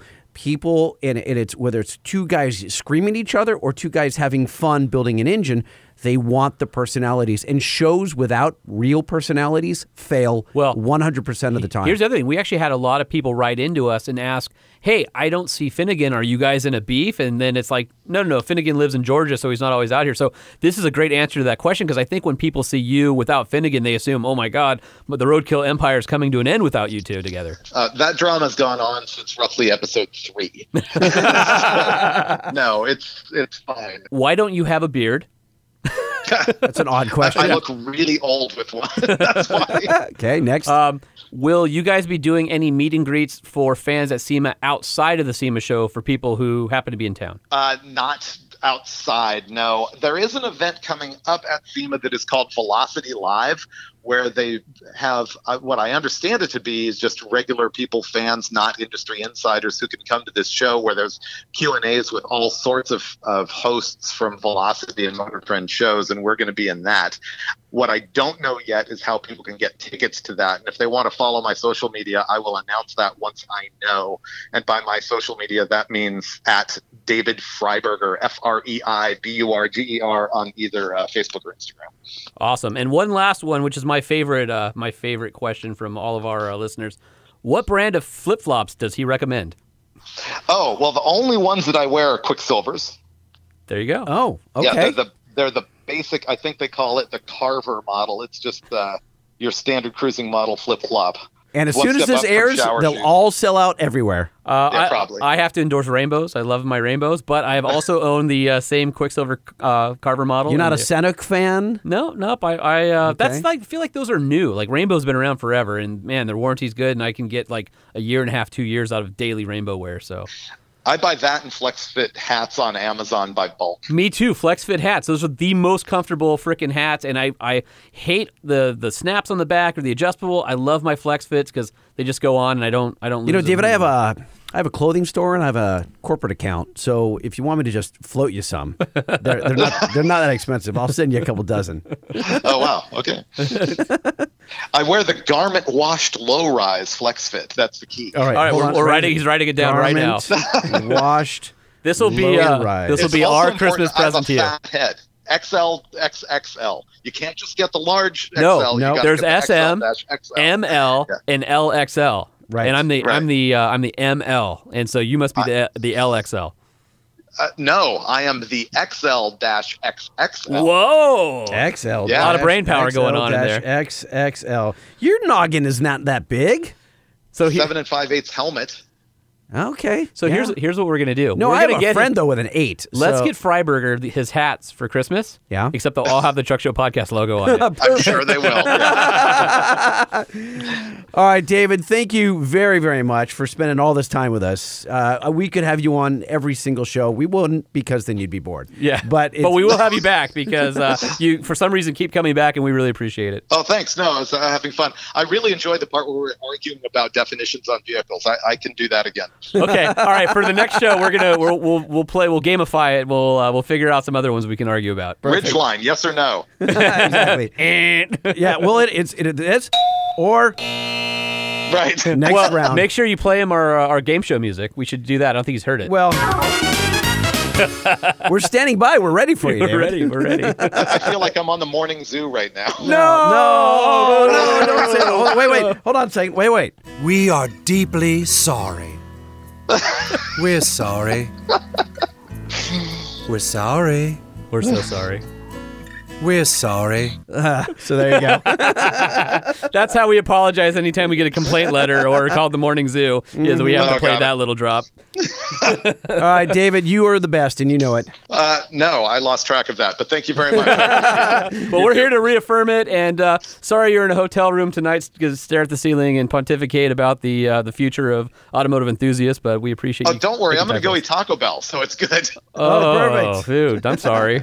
I'm sorry. Taco Bell's good. So sorry. No, Taco Bell is good. No, it's not. I had a friend. Del Taco is good. Del Taco is good. Yes. And I had a friend who worked. Del Taco's real food. I had a friend who worked at Taco Bell. Told me what goes into it, and I can't do it. I am also, for a fact that I am a Del fan. I do know you're a Del fan. I'm a Del fan. I always will opt for Del over Taco Bell, but Taco Bell is fine. It's you get emergency the Doritos food. Crunchwrap. That's like saying is. McDonald's is fine when you can't find a good burger place. McDonald's is almost never fine. It is emergency food. Taco Bell is emergency food, but I live in Orange County where the resurgence of Noggles is in effect right now. Oh, really? Yes. Oh, wow. Yes, that's a good deal. But if no one knows what Noggles is. Well, if you're a Del fan, obviously Freiberger. We know what it is, but no one outside of this area knows. There are 2 Noggles, and I can go get Noggle stuff. And the guy who bought the trademark and got sued by Del Taco and won it, Christian Zyberth, he actually went to people who originally worked there and made all the recipes the same. So it's Noggles of yore. Wow. How about that? The Truck Show Podcast. What happened I don't on the know. Truck Show Podcast? This all gone sideways. Hey, listen, we love cars, we love trucks, we love food. Wait, hold on a second. We are deeply sorry. We're sorry. I have better junk food trivia. Did you know that Doritos were invented at Disneyland? No way. No. Google it. Wow. Yep. I know. That's why do you think they call it the happiest place on earth? Normally I have like one piece of minutia for every subject. I don't think I can counter with anything on this. I think I've been cannot. stumped. No. The Dorito Disneyland one is key. Freiburger wins once again. Just let it lie. Just let it breathe. All right. Let him bask in the glory All right. that is that. But when he comes trivia. back, I'm going to have minutia ready. And loaded. Make right, sure it's David. irrelevant. Yeah, probably not. All right, we'll talk again soon. Thank you. Thanks, Freiburger. All right, cool. See you, brother. See ya. Holman, is there news in the world of trucks? Oh my God, so much news this week. What's new in trucks? We need to know. What's new in trucks? We need to know. What's new in trucks? We need to know. Lifted, lowered, and everything in between. What's happening in the world of trucks? Okay, now all right. go. This is when you start. Okay, here we go. So everybody's super excited about the 2019 GMC Sierra 1500 and the 1500 Silverado with the Duramax 3-liter straight six. Yes, they are. Somebody leaked a little somebody leaked a little specky on the web this week. Oh, who did what? Oh, so somebody. Your company? No, but Oh. we were fast to pick it up on the newswire. Okay. So the Fast Lane truck apparently found some documents, and the turbo diesel engine. Remember, Tim Herrick said he wasn't going to let either the EcoDiesel or the Ford beat them on power, but he was unwilling to tell us what it was. Yep. 282 450. 282 450. Yeah, Wow, that's a lot of torque. that is strong. Supposed to get 28 miles per gallon with the 10-speed. Well, when I ride my 10-speed, I don't get any kind of numbers like that. You know what I'm saying? Like, I just, my legs are tired. No, and- 10-speed automatic transmission. What? Although I'm a little bit disappointed, the leaked document said that the tow rating on it would be 7,800 pounds, which is awfully low for that class. So we don't know how much of this is true and how much of it is maybe somebody is just playing with the Making it media. up? Yep. Don't know. So as of right now, we're going with 282 450, 28 miles per gallon, and 7,800 pounds of towing. We'll wait to see in the next couple weeks when the official numbers are announced to see how far off we are. Okay. And then did you see this week that Nissan released the one-off ultimate service Titan XD for American Red Cross? No, but I need to know more. Yeah, we'll Oh, put- wait a minute. Hold on a second. It's only for American Red Cross? It's So a that's... one-off vehicle. Our buddy David Page over at Fluid Peak Collective, Yes. in collaboration with some other groups, created a 48-inch stretch Titan XD Cummins truck, crew cab with like a what would normally be on the back of a like overland camper, Okay. and put it on the frame rails of the truck to basically help the American Red Cross with disaster recovery. Oh, look at that. That is rad. Yeah, how cool is that thing? Has a Icon suspension lift. It's running big tires. It's got it filled with Someone is going to want to buy this Titan immediately. Yeah. Without the Red Cross logo on the side. So describe what this looks like. So basically, it's a Titan that's been stretched 48 inches between the wheels. Obviously the cab part of it. It's like a chassis cab Titan. Think of it that way. And then there's a overland camping type module on the back. It started out life as a Titan XD Midnight Edition with a 5-liter Cummins in it. And then on the back is a utility type compartment. It has a couch, a desk, a mobile kitchen, generator, solar panels. Basically, it's a place to host or run relief and recovery efforts in like a disaster area.